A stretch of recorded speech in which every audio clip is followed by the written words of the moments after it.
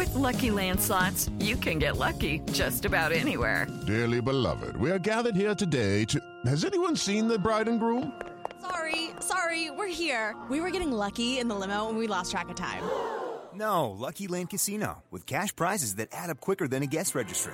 In that case, I pronounce you lucky. Play for free at LuckyLandSlots.com. Daily bonuses are waiting. No purchase necessary. Void where prohibited by law. 18+. Terms and conditions apply. See website for details.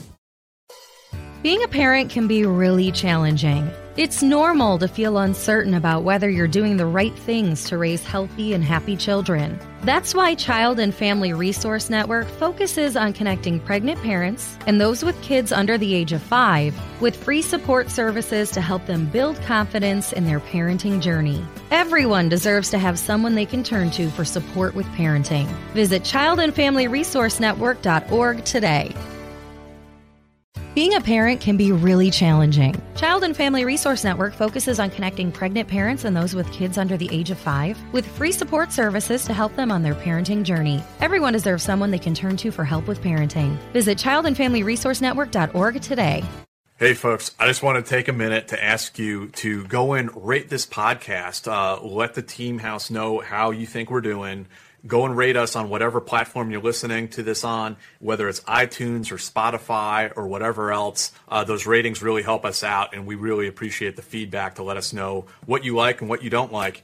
And if you do like the Team House and you'd like to support us, go check out our Patreon page, and you can actually support the stream as well as get access to our bonus segments and bonus episodes. Yeah, if you're going to give us a great review, please do. And if you're going to give us a not-so-good review, why don't you just send us an email and we'll talk about it. Special Operations. Covert Ops. Espionage. The Team House. With your hosts, Jack Murphy and David Park.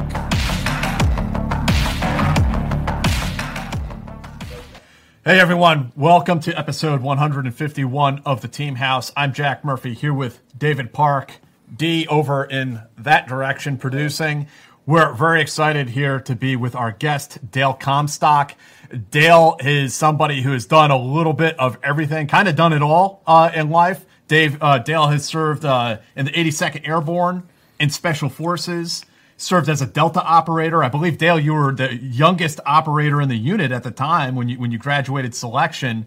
This guy participated in Operation Acid Gambit, the Kurt Muse hostage rescue mission in Panama. That was the first successful military hostage rescue operation historically that our country's ever done. Dale served in the Gulf War, served as a team sergeant. And then he retired and went on to become a paramilitary contractor, had further adventures over in Afghanistan, which we're going to talk about a little bit in a moment. And then, Dale, he wrote a memoir called American Badass. He thought this was kind of his sunset book. He was going to fade away into the ether after he finished this book. But instead, crazy things kept happening to him in places like Yemen, Hong Kong, Singapore, and even in Hollywood. So we're going to talk a lot about Dale's sort of post-service military career. There's a lot more to Dale. I think you should go read American Badass if you want to hear more about his military career. We're going to kind of talk about his post-service, post-military career and get into some of the things that he's doing today and some of the books he's working on. So, Dale, thank you so much for joining us from Bali tonight. Yeah, man, thanks for having me. It's a pleasure. Yeah, absolutely, man. So sticking with that theme, that little intro that I went off on, I was wondering if you could start off telling us some stories about Barja Matal in Afghanistan. I believe you were part of a very small group of people that got sent up into, that was really bad guy country and the terrain just vicious up in that part of Afghanistan. Yeah, so there were actually 3 FOBs up there, and each FOB, I believe, had roughly about a platoon plus element occupying this FOB. Earlier, a couple months earlier, one of the FOBs had been overrun, and one of the encampments had been overrun, and I think there was a total of 9 casualties. 9 Americans were killed. A lot of Afghanis of course, Taliban. And so the decision was made to pull out the other outposts, the other two outposts that were up there, and one of them was, Barj Batal. And the way I can just, so we were asked by U.S. Mill if we could bring our guys in to help support their withdrawal. So what they were going to do is rip, like literally in the course of 3 days, they were going to literally take everything out of this camp and extract it. So the camp was in a valley with nothing but high ground all the way around it. And it was, as you point out, it was some really rugged terrain. It kind of reminded me, I remember landing at night one time thinking, man, this feels like the jungles of Panama, very wooded, very humid, very, rough terrain. But they were sitting right down in this little tiny valley, man. And the camp was probably 150 meters square, maybe. It was very small. It had one little HLZ in the middle that could support one helicopter landing on it. And that was it. And this platoon had been there for at least a year already, and they got no break, man. They were literally every day in gunfights. They couldn't even leave the wire to go patrol, and they were constantly on defense. They were getting hammered down there. And so the decision was made that we got to pull them out. But they couldn't just bring in helicopters. The guys would load up everything and fly away, because as soon as the helicopters would come in, they would be in contact. So the plan was for us, me and my guys, to fly in. They brought us in. We flew in on some Mi-17s, and we had 2 lifts. We went in, and I think it was probably a total of about 30 of us, me and 2 other Americans, and then the rest Afghans. And we flew in the middle of the night, roughly around 10, 11 o'clock at night, got out, met with the commander, and basically he explained to us what the mission was. Basically what they wanted us to do was go outside the wire and patrol the area around the base camp, and basically just keep the bad guys back, keep them engaged, so that the soldiers within the camp could load their gear. They were going to bring in some helicopters. They were going to load up. They actually had a Humvee there too. I don't know how they got that there, why they were using it, but they had a Humvee. They were going to take that out. They were just going to load up these aircraft over the course of 3 days and just keep lifting everything else out of the camp. And hopefully within 72 hours, the camp would be evacuated. In the meantime, our job was to just go out there and make contact with the bad guys and keep them back so this operation could take place. Well, I remember that night we arrived, we met with the captain, told him what we're going to go do. We refitted, and then we went out the wire. And we had our mission was to go up the road about maybe 4 or 5 kilometers. There was a madrasa up there, and the Taliban used that as a staging base. Basically, they would link up there, get on their war paint and shit, and then, they would launch their assaults from there. So we were just going to go meet them there at the madrasa and get it on. So as we leave the wire, we're walking up the road. It's relatively dark, and then all of a sudden, the first CH-47 is flying in. It's going to land. They're going to load it, and then it's going to take off with its supply. Well, as the helicopter was coming in for a very slow and low hover, there was a Taliban on the other side of the wire with an RPG. And guess what he does? He shoots it down, and it crashes into the fucking camp. Oh, and shit. So, onto the only HLZ they got, right? So, bam, it slams into the deck. The round went through the floor of the helicopter. It actually took off the leg of one of the crew chiefs. So now we got a disabled helicopter sitting inside the camp. They can't get it out. They can't do anything with it. They can't bring in more helicopters. Can't medevac the guys out. And then the firefight started. So we turn around and you could just see green tracers coming down from the high ground, red tracers going up, and there's a full-on firefight, man. And so we're standing there going, okay, well, what do we do?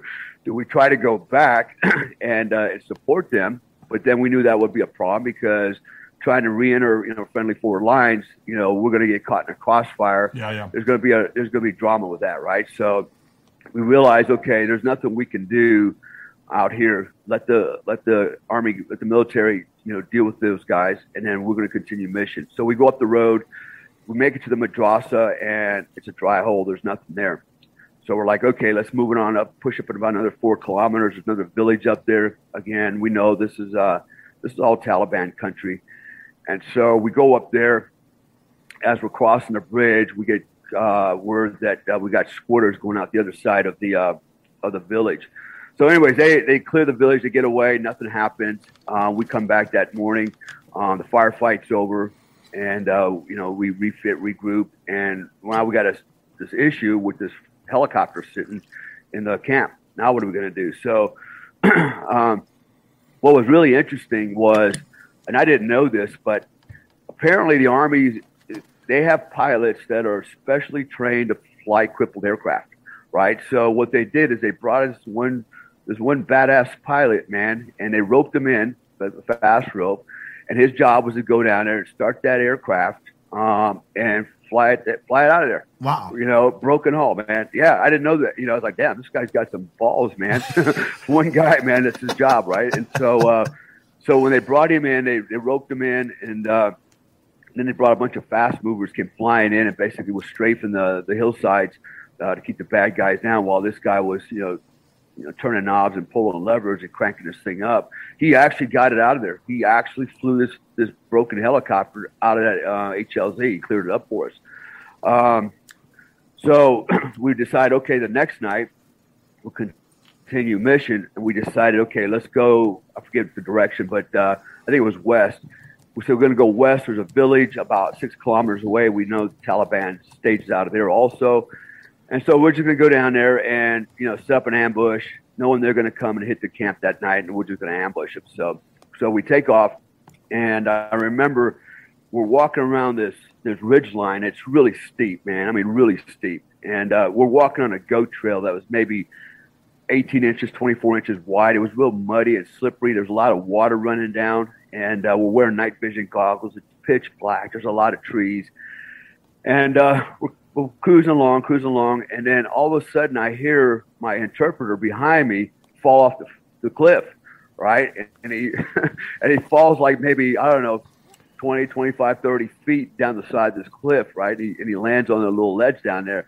And I could hear him, making, hoofing and puffing sounds and stuff. And I turn around and look down, and I see him, and I see what looks like just his whole face is like black. And the black was actually blood. I wear night vision goggles, so it looked, it was dark black, but it was all blood. And he knocked his teeth out. His teeth were sticking out through his lips, his gums and stuff. And and I looked at, his name was HD. We call him HD for Harley Davidson, right? He loved Harley Davidsons, even though he'll never own one. That was his thing, so we always call him HD. I go, HD, you okay? Yes, sir. I'm okay. Yes, sir. Yes, sir. I'm like, you don't look good. And so we finally we pull him up, and I'm looking at him like, holy shit, dude, you're a mess.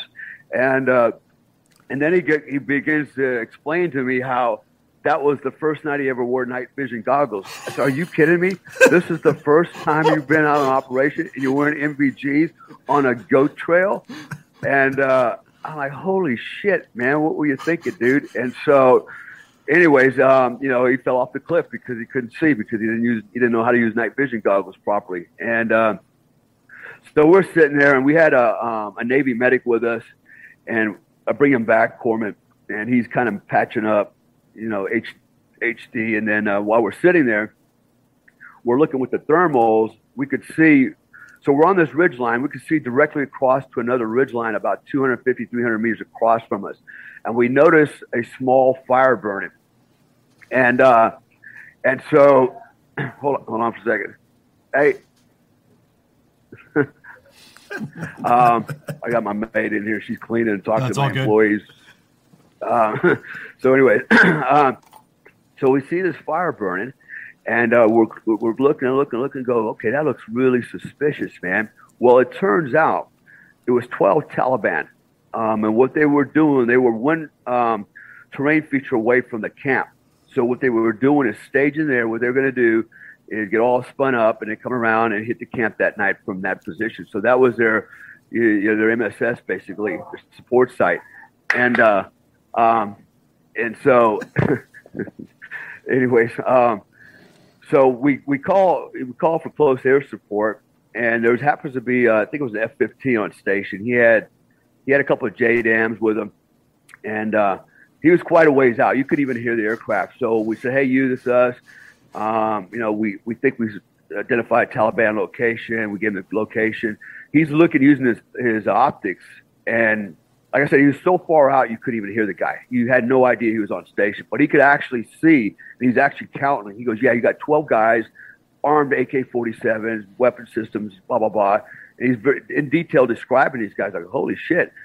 So we're like, all right, well, send them to Allah, man. And so the guy releases a 1,000-pound JDAM, and the time of flight was 45 seconds. And when he released it, he said, "Yeah, it's in round." We actually lazed the target for him, and you never heard the aircraft. You never even heard the JDAM until it went off. And when it went off, all you saw was pieces and parts flying through the air, arms and legs, and AK-47. We captured it all on infrared video, and we kind of watched it the next day and reveled over it. But so we did that, and so we're like, okay, mission accomplished. We don't need to go all the way to the village. We go back, and then the next day, these guys got the ass, I guess, decided it was time for some payback. So they come rolling around there again, some more of them. And there happened to be an LPOP up on the high ground, and a bunch of privates up there with M240, 249s, and they just unleashed and killed another 12.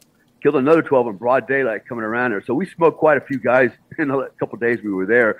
And we ended up, getting everybody out, every last man out, get all the equipment out, and was able to withdraw within the 72 hours anyways, in spite of a shot-down helicopter in the compound. So, but it was really, looking back at that, it's like, man, these guys were living hardcore. Little Pancho Hooches for a year, sleeping in the mud. They had no Wi-Fi, no TV. They had nothing, man. They were living in really rough field conditions for a year, and they're fighting it out every day. And I'm like, man, that's some hardcore shit there. But glad to get them out of there because, man, they were taking a beating, and they were pretty much combat ineffective. They couldn't leave the wire. They're just sitting ducks, and getting pock shots at them. So, but that was an interesting mission. It was a lot of fun.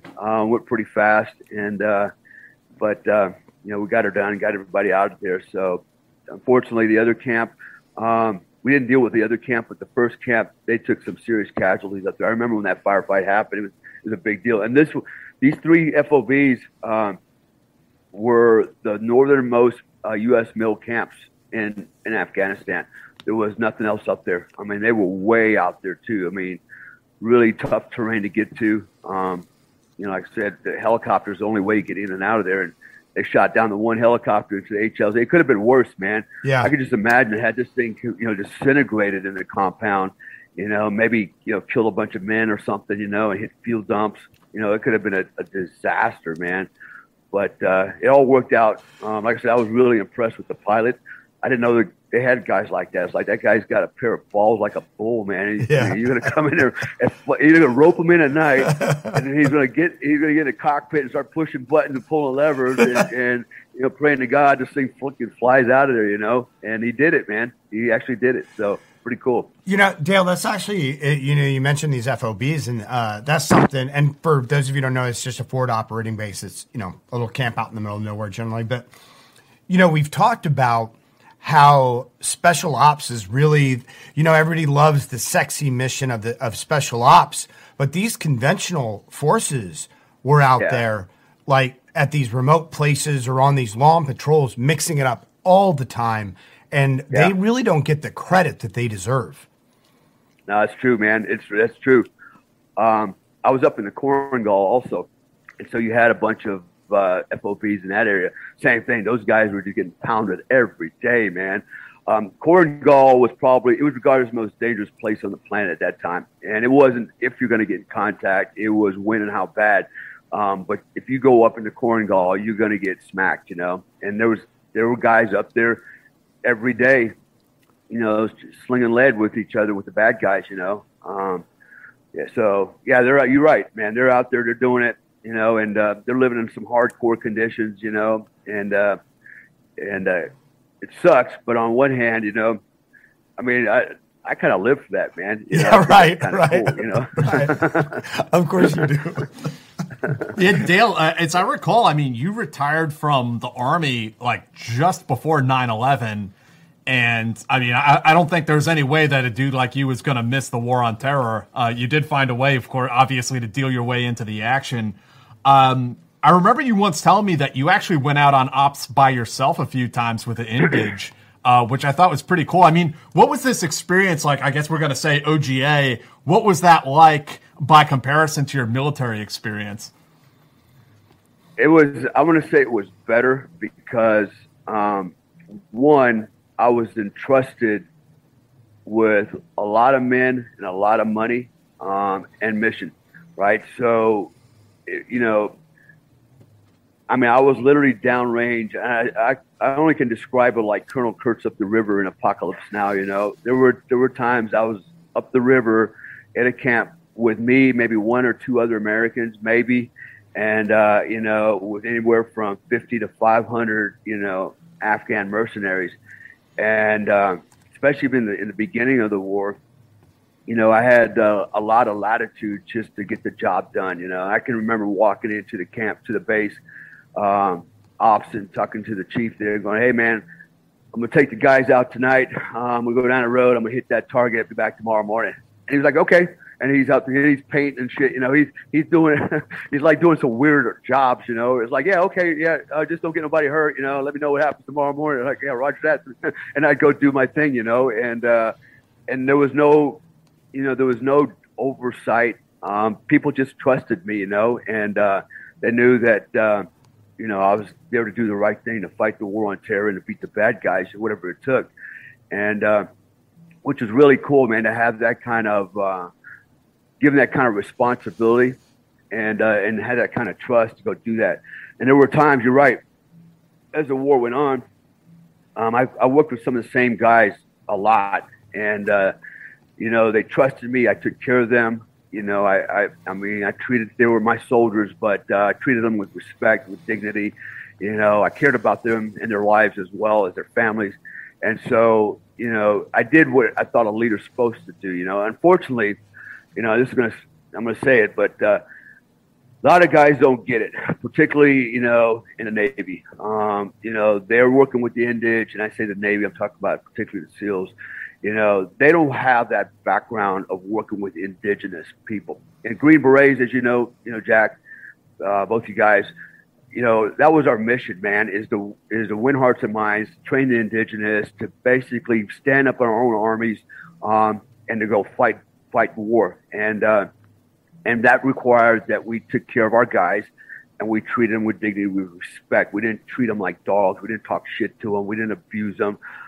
Because that will come back and haunt you. That will end you somewhere on the battlefield by your own men if you do that wrong. And so, but these other guys didn't get that, and I got countless stories about that. But, anyways, that was my mission: was always do the right thing by my soldiers. And so I had the pay, I had the checkbook, and if the guys did a really good job, it's like here you go, here's a bonus to take the day off, take 2 days off, in fact, I took care of my guys that way because I knew that would, the return would be huge on that down the road when I needed it. And I was right. So I had a platoon of guys that, 42 in fact, that, these guys, I would literally go out on operations by myself with them. Now I know I was breaking protocol and all kinds of rules, the 2-man rule, as an American, you got to go out with another American. But I got to the point with these guys that I trusted them so much. We'd been out downrange so many times that, and I mean, I remember them telling me, I remember one time they had a little formation and they're like, "Mr. Dale, we will never let anything happen to you. We will build a human wall around you. We will protect you with our lives." And I believe that, man, because I saw it, and so I could go out downrange for 2-3 days at a time. Nobody knew where the hell I was at. I was everywhere in Afghanistan, out in the freaking middle of nowhere, Yeah. And we're going out and hitting targets and stuff, and they could have easily let the air out of me out there somewhere and buried me and said, "We don't know where he went," Yeah. And but that never happened. And maybe I got lucky, I don't know, but I don't think so. I became very good friends with a lot of these guys, and particularly one of them. He was one of the commanders, young guy, but definitely a go-getter, man. The whole platoon this particular platoon was very different from your typical Afghan. They were more Western oriented. their mindset, their personalities. You could tell they love the West, they love the American way, and so they were different in that regard. But the commander had been around for a while, although he was young. His family had fought the Mujahideen. He had lost, family members. And this guy was on the hit list. Taliban wanted this guy because of who he was and what he was in charge of. And I was always afraid that, when we pull out as Americans, this guy's going to get smoked. They're going to kill him, man, him and his family. And so one day I just never showed back up. I'd been going to the same camp for about almost 18 months. And then I got reassigned because there was a problem at another camp. And it had to do with, the American-Afghan interaction, poor leadership, blah, blah, blah. And I kind of got sent out there to try to, fix this situation. So I never got to go back and see, the commander, and never saw him after that. And then long after I got out, I always wondered what happened to him. I'm like, man, I'm afraid that, he's going to get killed one day. And so lo and behold, I get a message on Facebook. So I was always operating under, a fake name, fake everything. Nobody knew my real name. And this guy had found me on Facebook, and he's messaging me, and he's like, hey, man, he goes, me and my family are now in the United States. He had five boys and a daughter, I think, and his wife. They all made it to the States, made it to Virginia, got a job. People took care of him, but they got him a special visa, got him out of there because they recognized that this guy's going to get killed, man. No doubt. He's going to get killed when America's left. And, look what happened, man. I mean, let's look at what happened last August, right? Here we go. How many people got killed, and how many people are still getting killed, I guarantee you he would have been one of those guys, man. In fact, some of my guys were killed. Some of my guys, they basically, I think it was a total of 13. It was the last stand for them, man. They literally fought to the last bullet and they got killed, trying to keep the Taliban wave back. So I know it happened, and it was going to happen to him. He beat the odds and got out of there. He lived in the United States. I actually just saw him about 2 years ago, which was really cool.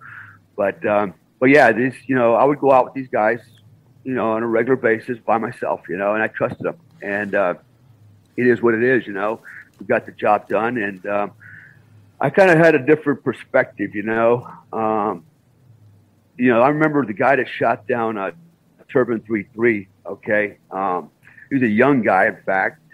And we got intel one day that he had arrived at one of the local villages, and we knew he was there.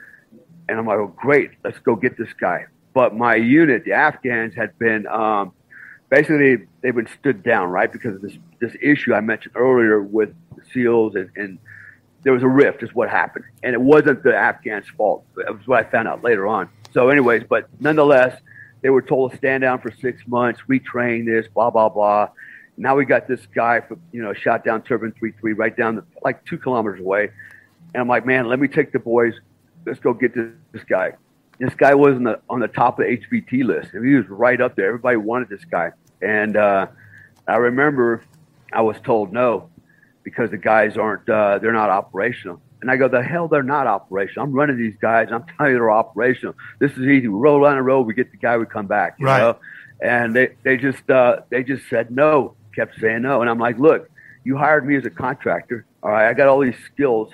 I said, then I'll go. You pay me a lot of money. Let me just go. If I don't come back, I don't come back. But at least send me, man. I was mission oriented. Right. These guys were risk averse, and it got that way. As you know.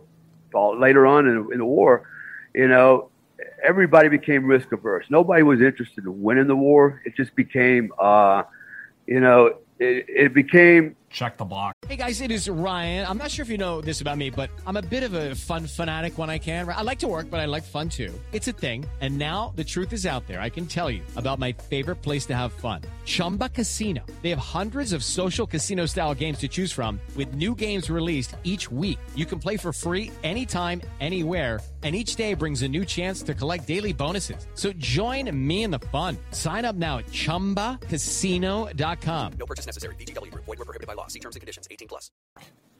Check the block, right? Yeah. And so I remember at some of the camps I'm at, we've got these these case officers, these logistics officers, you know, from Paris embassy, from Europe, and we call them combat tourists, as you know, right? They're there checking the block. You know, I was in combat when they never left the damn wire, and they didn't even have a damn firearm on them. You know, it just turned into a total bullshit. That war should have been over a long time ago, but it just turned into a self-licking ice cream for a lot of people. You know, and sadly, it is what it is. But that's why I left in 2011. I just had enough, and I thought, Jesus Christ, you know, I'm going to get killed for what? For nothing. And I was right. I was right. Look what happened, man. Look what happened. All these men are dead. Women are dead for nothing. Nothing happened. You know, nothing. We killed UBL a long time ago. Why we were still there then? You know, it's all bullshit. Dale, like you said, you left in 2011 from as far as contracting for our government. You kind of thought you were going to, you did go into television a little bit. You started making some inroads on Hollywood. You thought kind of like your soldiering days were behind you from some of the things you've said. But then in the sequence of events, I mean, what was it, the Hong Kong gig that came first? So what happened was I literally got discovered by Discovery Channel, right? It was kind of weird. And so they, you know, they said, you know, we'd like for you to try out. It was a TV show called One Man Army. And I thought, well, okay, that'd be kind of cool. Do that. Be kind of like closing the chapter to my military, paramilitary career, you know. And I thought it'd be kind of a cool way to go out, do a little TV show. And so I did, and I got selected. And so I guess I did pretty well on that show. And then I got a call about 6 months later from NBC, said, hey, we liked what we saw on Discovery. Would you be interested in trying out for this TV show, which was Stars and Stripes? As I understand it, there were about 10,000 applicants that tried out for that show. I was one of 8, along with Chris Kyle and a couple of the other guys that are on the show, to actually get selected. It was a pretty long process. It was a lot of interviews. I'd actually fly out to Universal Studios and do an on-site interview in front of the cameras, you know. Again, I did pretty well, and so I got selected, and there I was. Now I'm doing the Hollywood thing, and then that turned into other people started noticing me, wanted to meet with me. In fact, I went out with, so I became really good friends with Terry Crews, still am to this day, and Eva Torres, the WWE wrestler, she invited me to come out with to an event. So I went out there. While I was out there, I got approached by some people that knew of me. Actually, one of them was a former student of mine, and said, we'd like to talk to you. And so, okay, we do. And it's a production company. They're pretty right-wing out of Dallas. And I said, we need a poster boy. We want to make a conservative production company. We want to invite veterans to come out and participate in Hollywood events, things like that. We want to do more right-leaning stuff than left-leaning stuff. And we need IEU, the poster boy. So I was all in and started networking, going to a lot of producers. You know, I just started getting around in Hollywood is what was happening. And they were trying to pitch some TV shows for me. I ended up on a few shows. You know, so this whole thing was starting to grow some legs.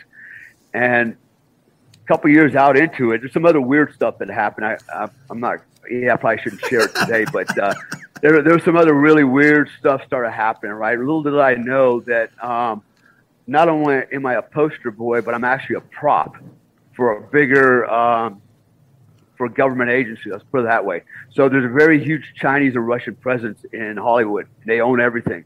So I'll let you put it all together. Next thing I know, I'm like, why are you guys giving me all this cash and I'm not signing for anything, you know, and on a regular basis. And what am I doing here again? You know, just do your thing, you know, be the Hollywood guy, you know, you're networking. And okay. And I didn't ask you any questions. But it got really weird after a while. And then I realized, holy shit, man. I'm in another spy versus spy fucking movie and don't even know it yet. And so, anyways, after a couple of years, I was asked to move to Hollywood to live out there. I was told I could be the next Danny Trejo. I could be on all kinds of TV shows. And I had to do a little thinking, man. I was like, man, is this who I really am? Is this me? You know, because I don't like these people, man, for the most part. You know, they're a different culture, different mindset. You know, I'm used to actually being an action guy and not pretending to be an action guy, Right. you know? And Right. so that kind of I ended up moving to Hong Kong. And I was working over there running a security detail for a multi-billionaire investment banker, which is okay. It's kind of cool. I was living downtown Wan Chai, Hong Kong. Dale, can I interrupt for 1 second for to sponsor a quick live read Yeah, here, man. and we'll jump right back into your story. I'm sorry. Yeah. No worries. Hey, yeah, we want to thank our sponsors tonight, Sap Gear. We've told you guys about them before. They have a lot of really cool stuff on their website. It's sapgear.com. But Sap Gear partnered with Ed Calderon to produce his original merch line. Actually, I'm wearing one of their shirts right now. Very cool stuff. Ed is also known as Ed Manifesto Online. Ed's Manifesto, at Ed's Manifesto Online. He worked in the fields of counter-narcotics, organized crime, investigations, public safety in the northern border of the region of Mexico. He's doing a lot of stuff in North America right now, doing security consulting, conducting seminars, private training in anti-abduction, escapology, unarmed combat, and region-specific executive protection work. And Sap Gear carries his original Snake Reaper. This is the logo. It's a cool logo line, including hoodies, hats, shirts, stickers, and more. And I mean, Sap Gear has a lot of stuff that we like. Really good stuff. We'll talk about in future segments some of the other. They gear got good that stuff, sent guys. us. Check out sapgear.com. Long sleeve T-shirts like this one. Sapgear.com. Team. The team Just team. for 15% off. Sapgear.com. Team for 15% off. All right. Being a parent can be really challenging. It's normal to feel uncertain about whether you're doing the right things to raise healthy and happy children. That's why Child and Family Resource Network focuses on connecting pregnant parents and those with kids under the age of 5 with free support services to help them build confidence in their parenting journey. Everyone deserves to have someone they can turn to for support with parenting. Visit childandfamilyresourcenetwork.org today. Being a parent can be really challenging. It's normal to feel uncertain about whether you're doing the right things to raise healthy and happy children. That's why Child and Family Resource Network focuses on connecting pregnant parents and those with kids under the age of 5 with free support services to help them build confidence in their parenting journey. Everyone deserves to have someone they can turn to for support with parenting. Visit childandfamilyresourcenetwork.org today. Being a parent can be really challenging. It's normal to feel uncertain about whether you're doing the right things to raise healthy and happy children. That's why Child and Family Resource Network focuses on connecting pregnant parents and those with kids under the age of 5 with free support services to help them build confidence in their parenting journey. Everyone deserves to have someone they can turn to for support with parenting. Visit childandfamilyresourcenetwork.org today. All right, so Dale, back to you. You were working for an investment banker in Hong Kong. That was the deal? Yeah, so I was protecting. I was running a security detail. I was one of the guys running the security detail. So, I ended up falling into that. A couple things happened that prompted me. Besides the Hollywood thing, I wasn't interested. I started losing interest in it. The other thing that happened was I had sold another one of my companies. So I've owned several companies. I've sold them to G4S, Wackenhut. I sold this other company in 2011 to another company. I was running this company out of my office at home for about 2 years, making roughly $23,000 a month just sitting in my office. And anyways, that went south. And it didn't go south because I was sitting in my office. It went south because the investors were doing their job. But nonetheless, I decided to pull a pitch and get out of there. Ended up in Hong Kong. And then that's actually where I met my wife. She's Indonesian. And she went back to Indonesia. I went back to the States, and then eventually I went to Indonesia, chasing drawers. That's what we do, right? And so I went over there to meet her and started looking around and started realizing there's business opportunities. So I'm actually talking to you right now from Bali. That's where my office is, in Bali, Indonesia. But we decided, hey, there's some business opportunities here relative to security, canines, blah, blah, blah. And my wife has started our business here, and we've been in Bali. I've lived in Indonesia now almost 7 years, I think, and I've been in Bali over 4.5 years. And we're running explosive detector dogs, patrol attack dogs, narcotic detector dogs for like all the Marriott properties and the local venues here. So it's a pretty cool gig. You know, I get to play with my dogs and make money off of them too, you know. And, you know, we did really well here right up until COVID, you know, took our legs out from under us like everybody else. It wasn't really COVID. It was all the freaking crooks that capitalized on it. But nonetheless, we're back, and we're back in business, and just signed another contract, signed 2 contracts. So, you know, we're back in business here. So that's how I ended up in Bali. I live here. I have a home in Florida as well. I also actually have another home in the Philippines. So I kind of like live out of a suitcase. So with all that said, you would think that, okay, after the Hong Kong deal, that was kind of a cool gig. Everybody thinks that being a bodyguard is like really, you know, really cool. I got to tell you, man, it sucks. All right. On one hand, living in Hong Kong, that was the cool part, living in Hong Kong. Okay. One of my favorite cities until the Chinese took back over. But it's a really cool place. But the work of a bodyguard it sucks. And I keep saying that, but it actually sucks. It's a good job for younger guys. You know, but for guys like me, it's like insulting in a lot of ways, you know. So the pay was okay. Actually, the pay has been really well. I got paid very well. And I'll share the story with you about LA here in a minute. But going back to the Hong Kong deal, so here I am providing security for this really wealthy Chinese guy in his mid-50s, late 50s, married to a 32-year-old Mexican model, big old boobs on her, you know, good looking, beautiful on the inside, but the ugliest person you'll ever meet on the inside. Oh my God, man, she was horrible, man. You know, we all know what that was about. But anyways, it was a difficult job in that, you know, dealing with the client. Yeah. They're just, rich people suck. Okay, that's another thing. Rich people suck. And, you know, there's a reason they're rich, and it's because they're really good at walking over a lot of other people, man, to get there. And that's a fact. I've got a lot of rich business partners, rich friends, rich clients. I got one guy, he's a billionaire, owes me $450,000.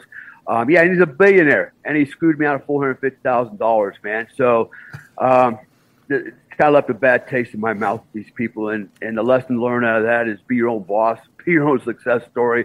Don't count on none of these other people, man, because everybody will take from you. So I said earlier before the interview, you know, how mean and vile and nasty people really are. I got another story on that one too. So anyways, I did this for a while. You know, like I said, it's kind of a thankless job. You get paid, but you're treated like shit, you know. Here I am, a guy with a PhD, you know, and I got another friend of mine. Ready for this? He's a SEAL commander lawyer for Blackwater, and he's a bodyguard with me. And we got this 32-year-old client, right? You know, with one fucking live brain cell talking down to us like we're little freaking kids. Right. Like, what the hell? You know, so that's what I mean by that. But so I ended up doing all that, and then other things started happening. I had an opportunity to go to Yemen. We've kind of talked about that in another episode, but basically while I was here, so the same company I was working for in Hong Kong, they're friends of mine. I worked for them in South Africa, Mexico. You know, I did a lot of stuff for them, contracting as a consultant, security consultant, bodyguard, etc. So here's the story. I'll go cut right into this one. This was kind of cool. So one night I'm in South Africa, sitting around the pool with a guy, the owner. His name, we'll call him AG. And AG's a pretty freaking hardcore, no shit kind of guy, man. He either likes you or he don't. If he don't like you, he'll let you know about it too. And so luckily I was good friends with the guy and got along just fine with him.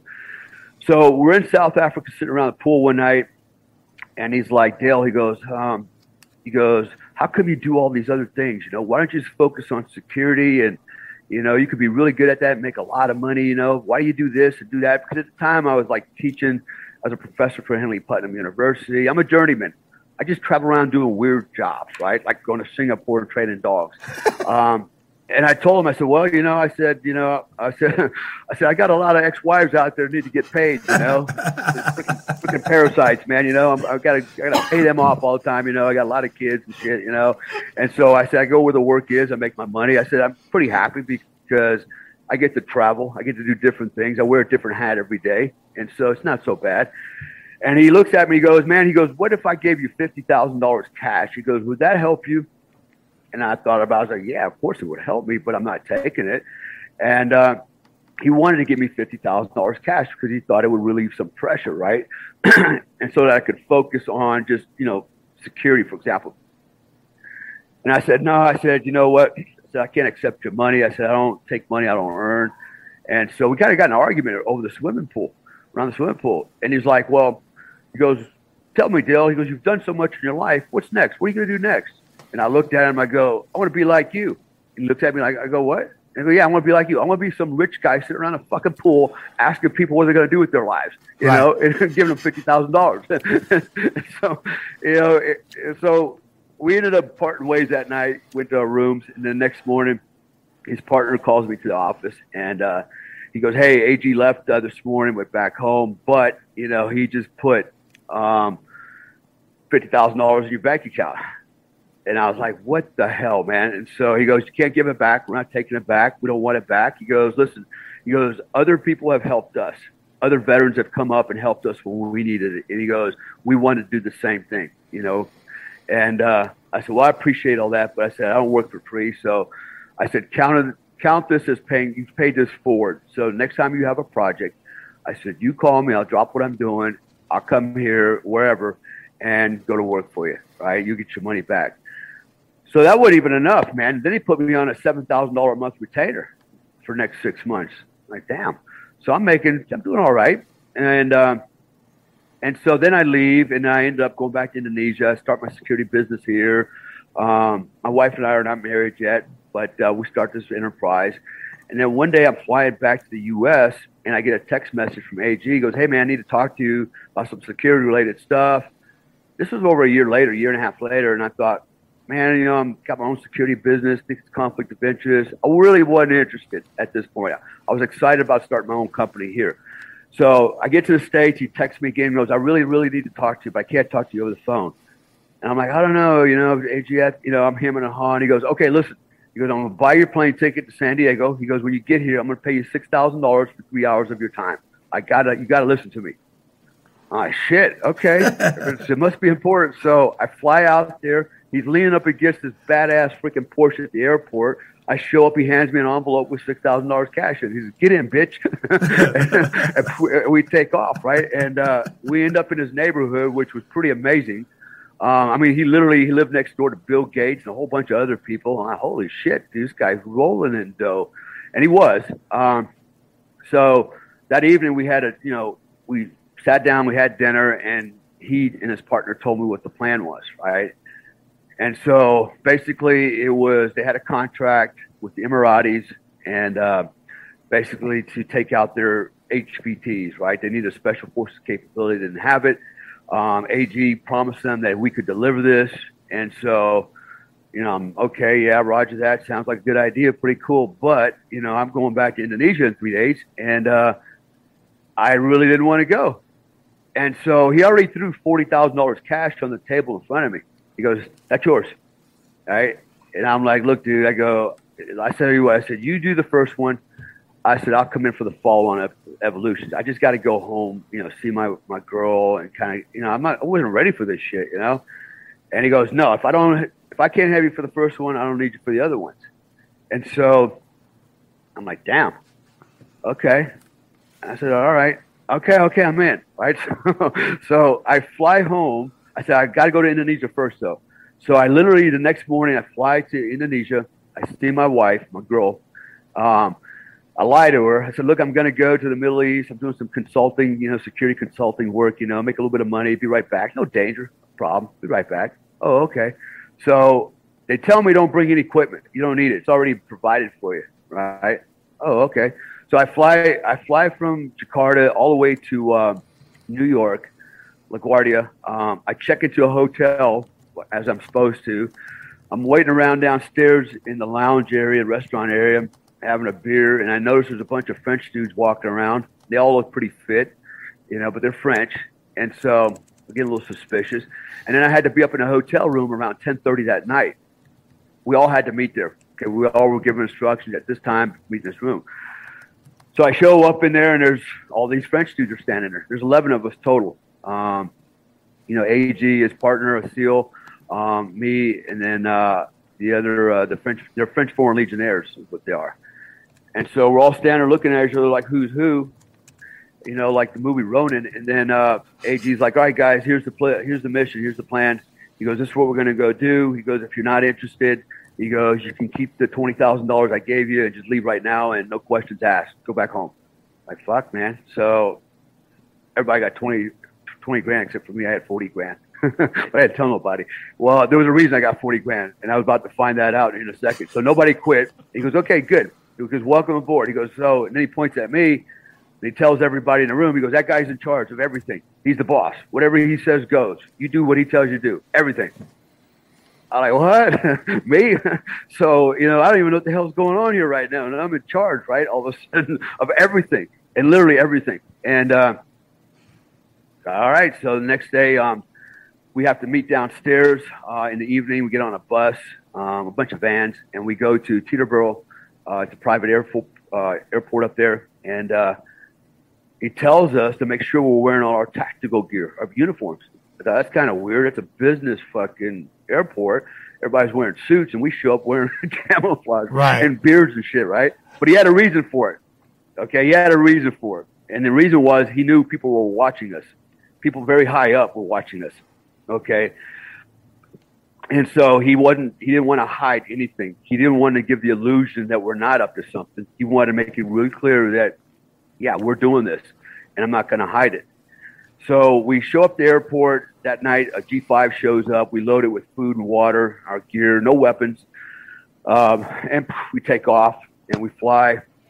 I think we did our first fuel stop in Hungary. And then we continued on. And so the pilots and the flight attendants, they had no idea where we're going, right? They got their initial grid coordinates. And then in flight from Hungary, we gave them a change the flight plan on. Said, okay, this is your coordinates. This is where you put an airplane down, which was in the desert on a dirt airstrip, complete remote, not even on a map. Like, right here's an airstrip on this grid coordinate. Just put your airplane there. And I what? And said, just do it. And yes, sir. Be back. They didn't even question it, man. So they're like, whatever you guys want, man. We're doing it. So we ended up landing in the middle of an airfield. There was, if you want to call it, it's just a strip, just a dirt strip. There was nothing there, nothing, except one C-130 sitting there with the ramp down engines running. That was the only thing that was sitting there. So we landed at G5. We unload our shit. We walk over to the ramp. There's a colonel waiting for us as an intel officer. And the Emirati military? Yeah, Emirati, right? So he's checking the block as we're getting on. We're loading all our shit in the back, and then we take off. And we fly about another 4 hours to Djibouti. We land, get off, and there's a CH-47 and two H-6 helicopters sitting there, engines running, waiting for us. So we transload into those things, take off, fly about another hour. We end up in Aden, Yemen, at one of their FOBs out there. And so we, at this point, it's like 2 o'clock in the morning, 2 a.m.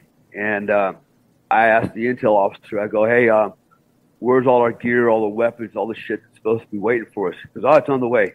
And so they had set up a couple of GP mediums in a cantonment area within the FOB. Nobody knew we were there. They intentionally tried to make sure we were hidden, And so he said, "I'll be here shortly," right? So this shows up, all these pickup trucks full of garbage, literally fucking garbage, like pieces and parts of weapon systems. Just shit, man. I mean, like, what the hell? And so they're unloading all this crap, And we got DSHKs with no tripods. We've got no magazines for the AK-47s. We got no links for the PKMs, And oh, by the way, we're supposed to be getting all U.S. mill equipment, brand new, and they're giving us this 30-year-old Chicom rusty bullshit, right? and I'm inventorying it, and I'm looking at it, and I realize ain't nothing we can do with this.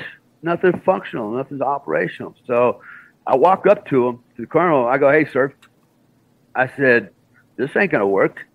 I said, we're missing everything, right? We're missing all the pieces and parts. And he hated the fact that we were coming in to fight his war. Mm-hmm. He hated the fact that they didn't have the capability, right? He despised us. And I said, sir, well, this is not going to get it. And he looks at me with his hands on his hips. He goes, so what you're telling me is you can't do the mission? I'm like, no, I didn't say I couldn't do the mission. I kill the guys with a damn spoon, but I can do the mission. I would really like to have some weapons, though, where I can shoot from a distance, And so I gave him a little, piece of my mind. I confronted him, and he's like, okay. I said, by the way, where's all my American weapons at that we're supposed to get? Right? I know what he did. He took that money and put it in his freaking pocket. Right. Yeah, that's what he did, right, little son of a bitch.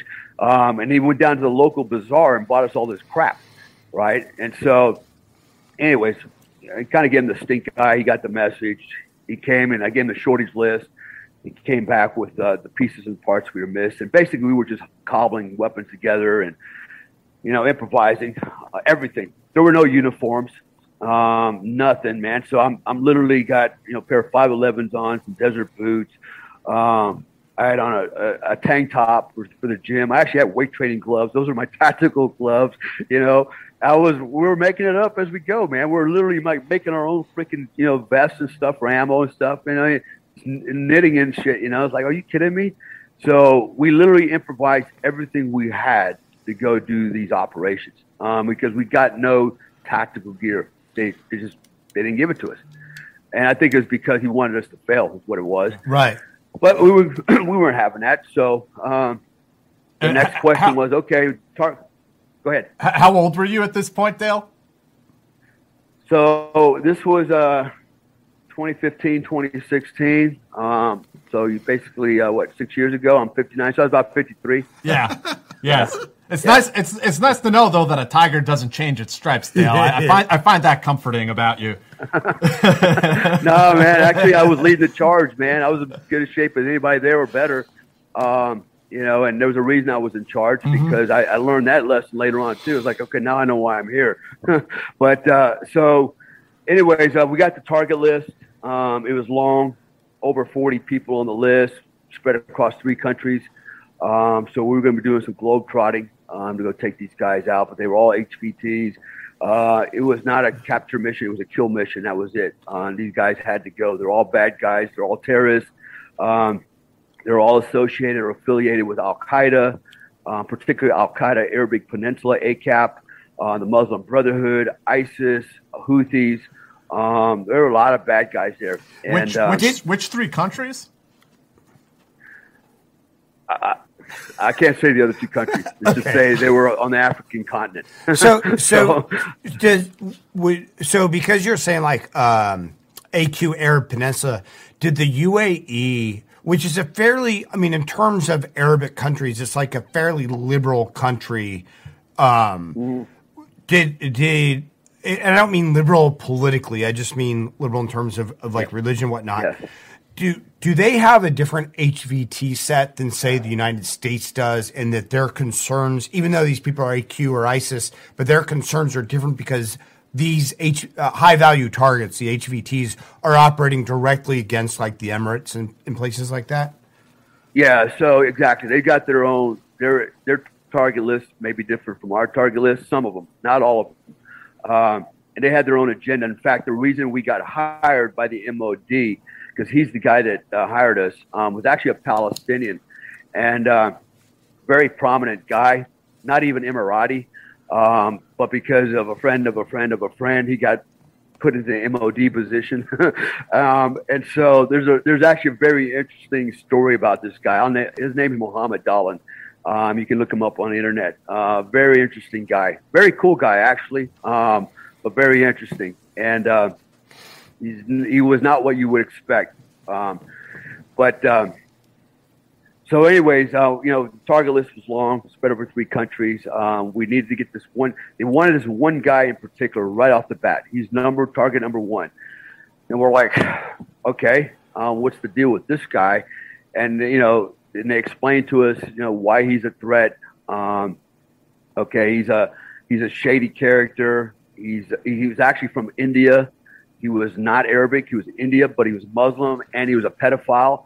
and he's a homosexual. He had all kinds of weird shit going on too, but he was very well trained in trade craft and street craft, so he never put his head down in the same place twice. He had his own security detail. He was being financed, as I understand it, by the Muslim Brotherhood and others. He was using Al-Qaeda as an action arm. Just a lot of weird things going on, right? So supposedly this guy won the Nobel Prize, blah, blah, blah. It's all bullshit, okay? Because one of the things I made sure of that I insisted on was any targets that we take out, I gotta be convinced this guy's a bad guy and it's just not some little personal agenda, right? Right. This guy's got to be a legit target. So we did our due diligence, and we investigated closely. It's like, okay, he's the real deal. So we green-lighted him. But what was interesting was as we're going through this target list, we're developing the first target. It took us a couple of weeks, which actually was pretty fast, considering we had no human sources. We had nothing to work with. I mean, we're gleaning information off the internet.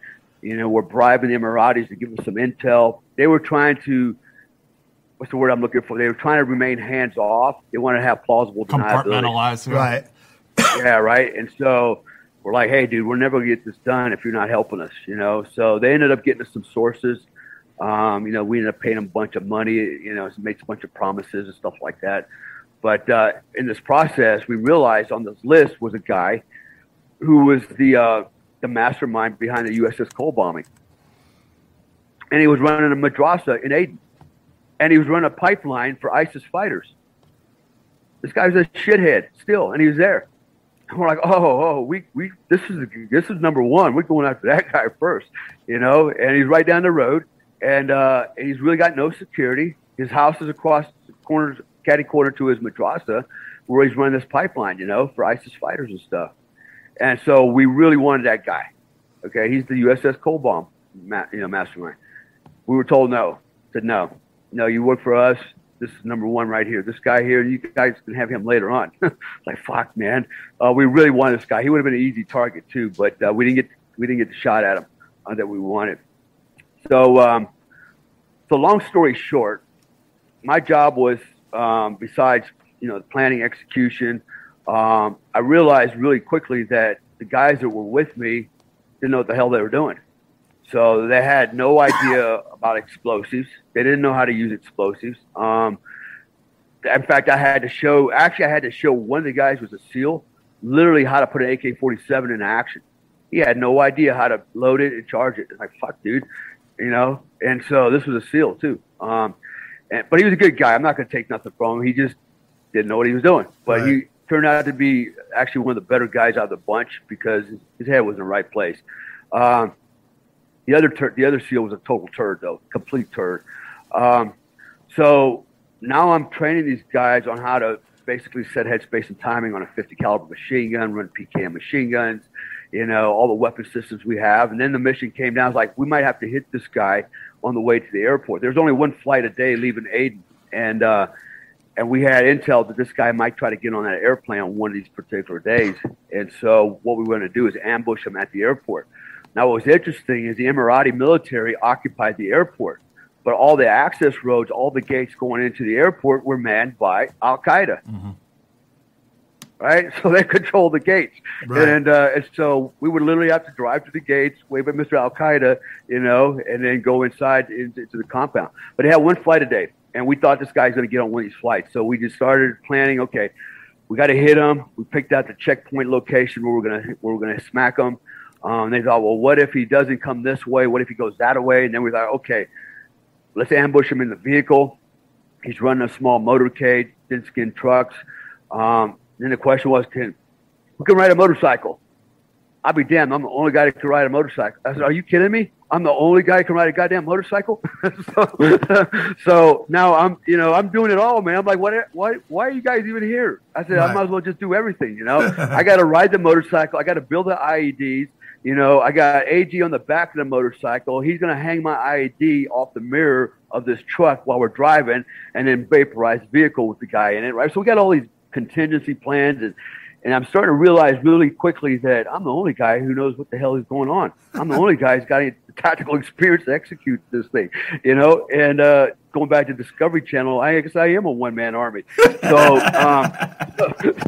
So anyways, so we had all these contingency plans, man. And there's, you know, we were going to do all kinds of stuff, man. It kept changing every day because the guy never slept in the same place twice.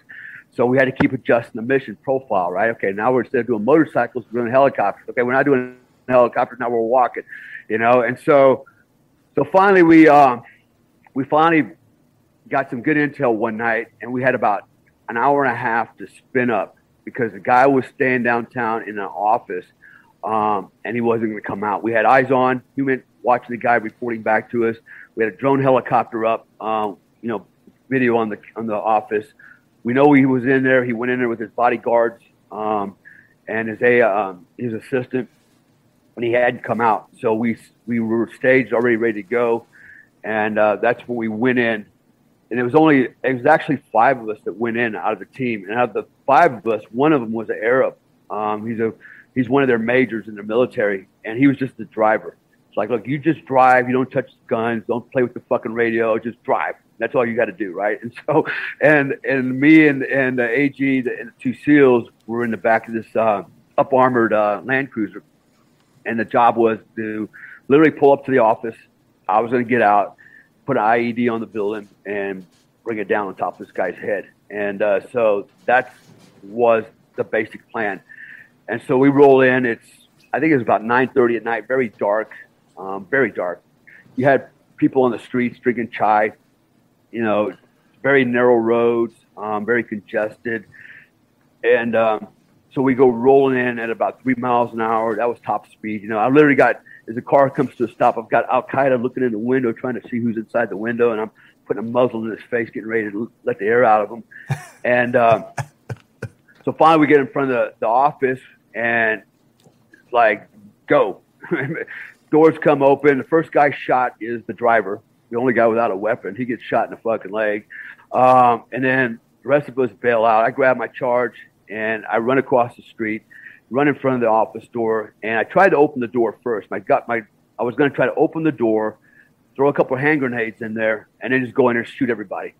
But they had locked the door from the inside because the bodyguards, usually they sat out in front, but at night they would roll inside, they would lock the doors up, and they would sit right behind the doors. These big steel doors. So I couldn't get the door open. So I knew they were in there. They locked it. And so I thought, okay, the only other choice I have now is to place this IED that I built in front of the door. So the charge was I filled an ammo can with C4, and I filled it up with armor plating from an MRAP. So I basically made it the mother of all claymores. And, you know, added some extra on there for the P factor. So I had a little nuclear weapon is what I had. And it was all directional. And so I placed the charge. There's a raging gunfight going on right now, and I'm by myself. So for whatever reason, I don't know why, but AG ran up the fucking road like with his hair on fire, and he's shooting it out with people up the street. And he's actually supposed to be with me at the door, pulling security for me because I got my hands full. And same thing with the other guy, the other SEAL. He doesn't follow me to the door either. He stays at the vehicle. His excuse was his weapon kept malfunctioning, but he had a spare right next to him. He didn't grab that one, so he didn't follow me over. So I'm basically out there by myself in the wind flapping, you know. And anyways, I placed the charge. I could not run back to my exfil vehicle because, you know, the engagement was just too close down. I would have run right into an ambush. And so I decided, okay, I'm going to run up the street to another vehicle waiting down the road. And but the vehicle that we infilled in was an up-armored Land Cruiser, a $300,000 car. And so I had already placed an IED in the back of it, an incendiary device. I built it, put it back there. And what I was going to do is run it back to my original vehicle. I was going to stop, pull the firing system, and we were going to destroy that Land Cruiser. I don't know why they wanted to destroy it, but they didn't want to bring it out the target. Our instructions were leave it there and destroy it. So that's what they want. That's what they get. That's what they're paying for. So anyways, I could not get to the charge. So the other SEAL, he knew that contingency plan was if I don't make it back, he was to run up and fire the system. And he did. And it's all on video. And the first charge goes off and just wrecks the building. Apparently vaporizes the bodyguards behind the doors. And then he pulls the other system, and then it goes off, and it literally blew that car up and literally burned it to the ground. I mean, there was nothing left of it. I was actually in awe that it actually worked as well as it did, because it was literally improvised explosive. I never built one like this before. Didn't know. I just kind of made it up as I went. It was kind of cool. I used right for this. I used Nescafe coffee grounds in a jar, half a liter, half a bottle of gasoline, and a quarter block of C4. I cobbled this freaking thing together, put it over the gas tank, and I'll be damned, it worked, man. Freaking burned that thing to a crispy critter. So we get out of the mission, and then, and so all of us were given ranks. So the question is, okay, for everybody out there listening, oh my God, being a mercenary is illegal. I've heard all the bullshit. All right, just shut up. All right, let me just explain what happened here. All right, first of all, it is not illegal to work as a mercenary. Okay, you go to the State Department website. You, as an American citizen, can work for foreign countries, okay, a foreign government, as long as that government, their policies are in alignment with U.S. policy. Okay, the Emiratis are friends of Americans. Okay, we're fighting the same global war on terrorism. Boom. All right, there it is. 2, you can join their military, and guess what? They assigned us ranks. They gave us all rank. Guess who the rankingest guy there was? AG, made him a full bird colonel. He's in charge of the entire Arab forward operating base. He's in charge of the Arabs, and guess what? He's Jewish. Yeah, guy's Jewish. He's a Jewish colonel in their military, giving them orders. So we get back to the compound, and plugging holes and stuff, and AG comes back a few minutes later. He's got a thumb drive. He went to the drone pilot. He goes, "I'm the colonel. Give me a copy of that drone footage." And he got it. And the reason he got it is for insurance. So it can never be said that we're out there as a bunch of renegades on our own, right? Doing this kind of shit. You got proof right here, Fricker. It came out of your helicopter. Here's the footage, right? So it was a smart move, man. Like I said, it was insurance. So then what happens is basically, okay, we're not sure if we got the target or not, because the next day on the news, the local news, his assistant was all wrapped up, and he's on the news going, "Hi, na boo boo, you didn't get us," but he's all fucked up, and the other guys are vaporized, and so we don't know what happened to the principal. And we were told he did get away, and he went back to Saudi Arabia, which I kind of doubt that, because the Saudis wanted him dead too. So why would you come back to Saudi Arabia, right? So he basically dropped off the map. We're not sure what happened. Maybe he went into hiding. Maybe I scared the shit out of him, and he decided he wants no more part of it. I don't know. But so we go back to we end up in Abu Dhabi. We meet with the client, and basically we're doing an AAR after action report. This is what happened, blah blah blah, and he was happy. And so the contract, if I remember right, the contract was worth $880 million. Okay, the first mission was $800,000. Okay, the first mission was a vetting mission. If we were successful, we would get the rest of the contract. And that's why it was important that I was on the first mission. Right. Because it had to go. Right. I tell you right now, had I not been there, they would have fucked up the charges. They didn't know how to build them. They wouldn't have been effective at all. They wouldn't have known how to use half the weapon systems. They would have had to go to the MRIs and go, "Hey, can you show us how to, work this gun?" That's what I'm paying you for. So none of that was going to work. So that's why I realized, okay, there's my value. Right. That's why they had to have me. Right. So, we got, awarded the rest of the contract, and then we had, the follow-on missions after that. So, anyways, that happened. And then, finally I ended up walking out of the desert. Me and one of the SEALs had enough, because the one SEAL that's in charge, I'm not even going to mention his name. He's all fucked up. And AG had to go do something. And I said, "No, I ain't staying out here. This is bullshit." There was a lot of leadership issues that there were very pronounced, man, that really wrecked the whole project. Poor leadership, zero leadership. And I give an example. One day, so I'm getting paid all this money as a special advisor. And I noticed that one of the SEALs the boss is laying in the back of a pickup truck sunbathing with no clothes on every day, and he's telling the guys to fetch his coffee and do this and do that, you know. And these are all grown men, right, with families. They're soldiers, they're veterans, and he's telling them to go fetch coffee. And then I realized he's actually he's hiding cases of Red Bull in his hooch, fruit, all kinds of fresh stuff. He's hoarding it for himself, not even sharing it with the team. Right. I found out about that one day because I had to go in there to get something. I'm like, what the fuck? So I walked up to the truck one day while he's back there, and I go, hey, man, I said, you guys are paying me a lot of money to be your special advisor, so I'm going to go ahead and earn my money right now and give you some advice. And they're looking at me like, huh? I go, ready for this? Lead by example. And they're like, and I go, yeah, lead by example. I said, you think this is lead by example? I said, this ain't leading shit. I said, all that Red Bull in your room, that's not leading by example. I said, these guys here, I said, they could give two shits about your bottom line. When we're out there in a firefight in the street, I said, nobody cares about your bottom line, your corporation. All they care about is getting back home. And they're going to remember who took care of them and who didn't. I said, and right now, making them fetch coffee while you're sunbathing, and they're working their ass off, ain't holding no water. And you know what? He disagreed with me. He's like, I got to disagree. It is a business. You freaking moron. I said, you know what? When we get out there, I said, when the shit hits the fan, and they got to make a decision, either save me or save you, bye-bye you, because they're not saving your ass. I'm the guy taking care of them. I'm the guy running interference for them constantly, you know, and that's my job. I said, but you're paying the paycheck, man. I said, you need to do your part, you know. So there was stuff like that was going on out there that just, I said, you know, I'm not gonna be a part of this anymore. And I actually left, ended up planes, trains, and automobiles through Dubai, Abu Dhabi. I think I went back to the U.S. and finally went back to Indonesia, then the U.S. I can't remember. I was all over the daggone place, but you know, I just decided that I'm done with that part of it. Dale, how many of that list of 40 names? Like, how many HVTs down did you get during that contract? Just a couple.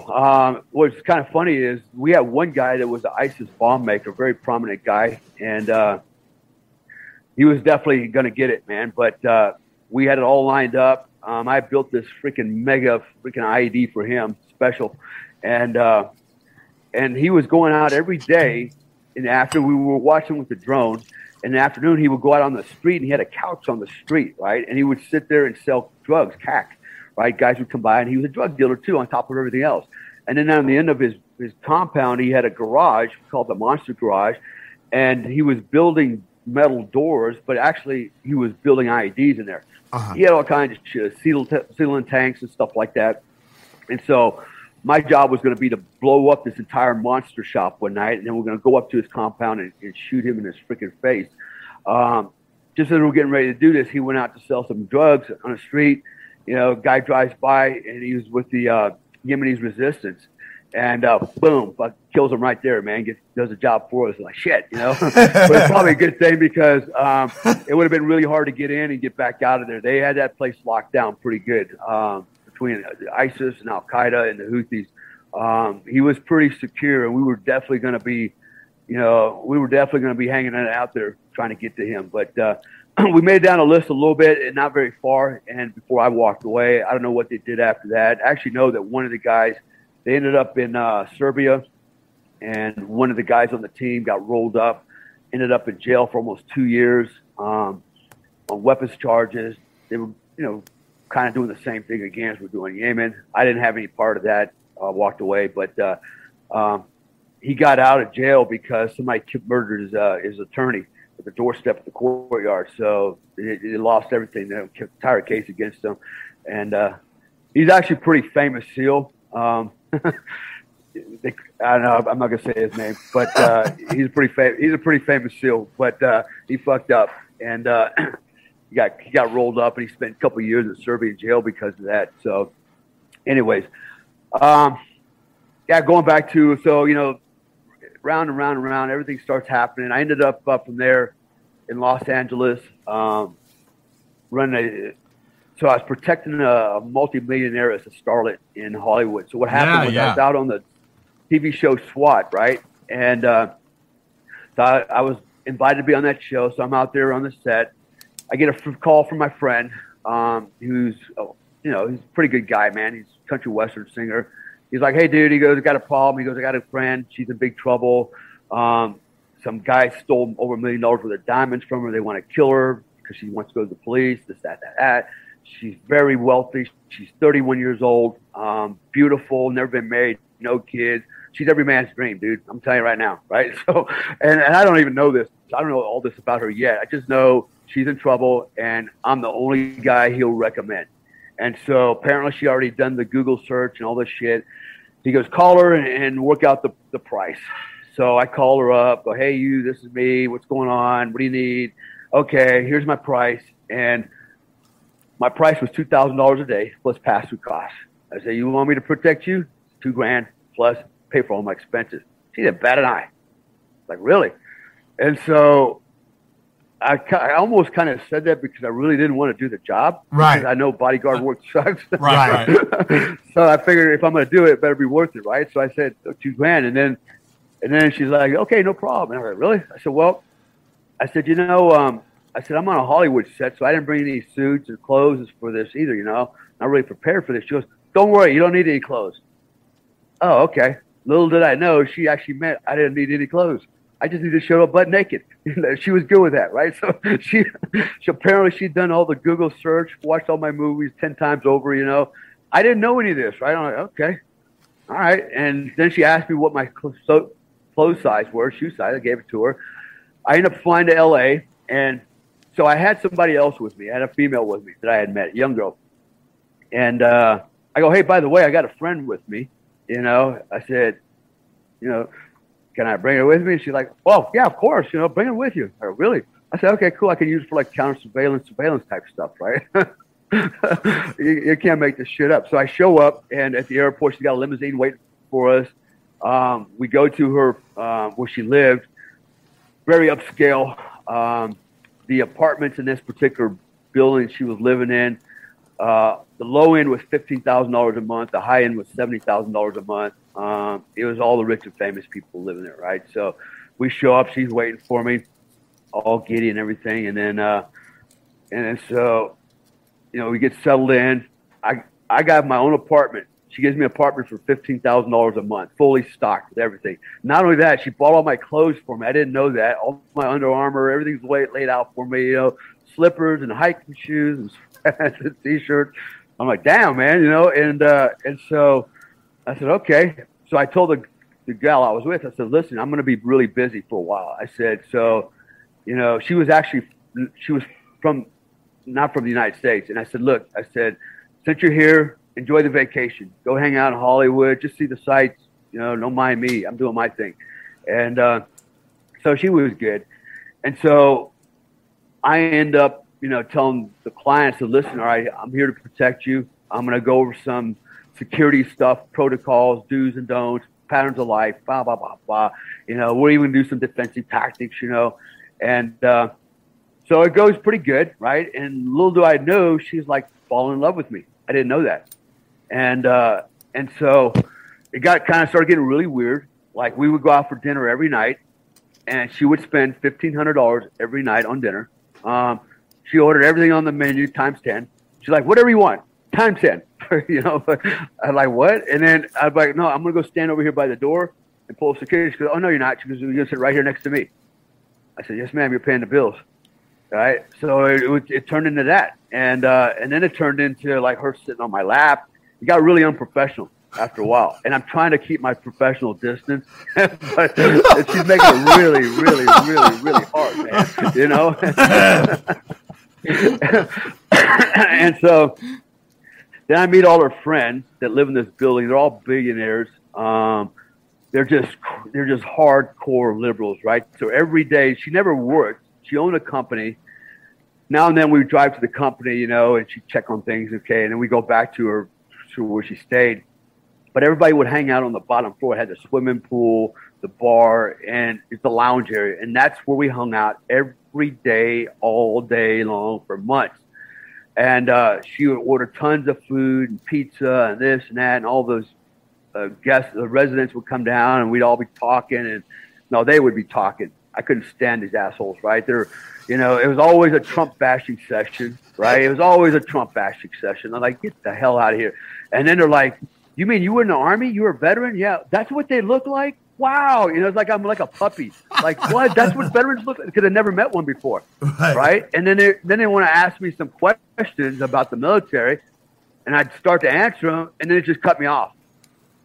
And then they start talking about, there's only 4 things they could talk about: wine, hotels, food, and other women's dress, how they dress. That was it. That was the 4 topics. That's all these people can talk about because that's all they know. Well, right? Dale, if any of your attractive billionaire female friends are interested in a veteran male concubine, you feel free to pass them my digits. I mean, I'm here and I'm ready to work. Well, and he lives in Brooklyn and he went to Columbia, so he can fit into that sort of liberal. Well, I got a foot in both worlds, man. I can do it. Yeah. Well, I tell you what, man, it was really frustrating because they couldn't talk about anything else because they didn't know anything else. I was literally like the first veteran they ever met. I might as well have been a puppy, like, oh wow, it's a cute little. That's what they look like, Yeah. And I was like, what the fuck, man? So and I was like, what the fuck, man? So and I would tell my client, I was like, look, she would ask me a question in front of everybody, and I said, look, I don't talk politics. I'm not talking religion. Oh, no, it's okay. It's okay. And I remember they asked me this question one time about homosexuals in the military. And I had an experience back in 82nd when I first went in 1982 with a gay guy that was literally, everybody got drunk one night. He went into this one dude's room and gave him a blowjob while he was sleeping. The guy wakes up, loses his shit, and we ended up with a big battalion, hand-to-hand combat session. Everybody was fighting because we were the recon guys and they were, now we're the gay recon guys. And, it just got really crazy, right? And so I'm starting to explain to her what the problem was, with homosexuals, especially in a rank of infantry guys, when something like this happens. And I told her how we were literally combat ineffective for over a month. And people would get in Article 15, all because of one guy. He literally pulls this guy's underwear down while he's sleeping, he's drunk, and he wakes up and he's getting a blowjob from this guy. And so they were like, everybody was sitting there going, oh my God, that's so uncomfortable. I gotta go. I go, yeah, you gotta go because you want to hear the damn truth, It was always that kind of stuff, and these people just started making me sick. And then I kept asking my client, I go, listen, how much longer do you need me for? Because, we was tracking down the jewelry. There was some gangs out of Chicago that were involved in this. It's going to be, when I write the story, it's pretty interesting who the characters were. Some of them were very famous, like damn. One of them was a billionaire, a British guy from London who's a billionaire. He sat on a bunch of boards. He was actually banging this hooker, this black chick, a high-end call girl. She ended up working her way into this building, passing the background checks, and ended up stealing all my clients' jewelry based on a lie, which was tied to this billionaire. Basically, I go from being a bodyguard to the fixer now, to the investigator. So I'm now sitting, I'm calling this guy up, go, hey, I need you to meet me at Starbucks tomorrow morning at 07, across town, LA. He meets me and I'm waiting for the guy and I'm playing, let Jeff with him. And I'm like, hey, listen, my client's really, really angry. We know that, your girlfriend, no, she's not my girl. Yeah, you were banging her, so it doesn't matter. She's your girlfriend. She used your name, stole all his jewelry, and my client's getting mad because she can't get it back. The police won't help her, so she's going to go to LA Times and tell the story, which is going to include your name, right? And you're sitting on this big-ass board, right? Because I already know this from talking to some other very wealthy people. I said, this ain't going to go well for you, And he was really uncomfortable. I said, now, if I was you, what I would do is I would probably just give her the money and sign a non-disclosure agreement and be done with this bullshit because you're married and you got 2 kids in England. And I had him really freaking squirming in his seat, And so he agreed. He's like, no, you know what? You're right. Let me talk to my lawyer. I go, now, that's the smart thing to do, sir. So he leaves. By the time I get back to my client's apartment, he already talked to his lawyer who talked to her lawyer. Basically, they painted this picture that I was a thug, right? You sent your thugs over, blah, blah, blah, blah, blah. And I go, good. That's exactly what I wanted to think. I'm a thug, right? so it actually worked, right? And so they wanted to settle for $250,000. And I knew she was not going to go for that. And she's like, no, but hell no. I said, you probably ought to take the $250 because you're not going to get the $1 million. I said, this guy's going to jump on the next thing smoking. He's going to be gone. You're not going to get him. the billionaire. He didn't even steal it, but I said, you lost all your ability to leverage all this shit, you know? And she was stubborn, right? So she was worth millions and millions and millions of dollars, but this jewelry she had on, she was wearing it for a jeweler, basically advertising. Mm-hmm. Right. So anytime the jewelry leaves the jewelry store, it's no longer insured off the property. So it was stolen off the property. So guess who's liable? Right. My client. She's got to shit $1 million for diamonds. Right. And so that was the problem. She didn't want to, you know, and then there's all this other stuff was involved with the trust fund and her family and how that's going to bode and this and that, you know. And so, so finally, you know, we get through most of all of this, right? I realized nothing's going to happen. There was more.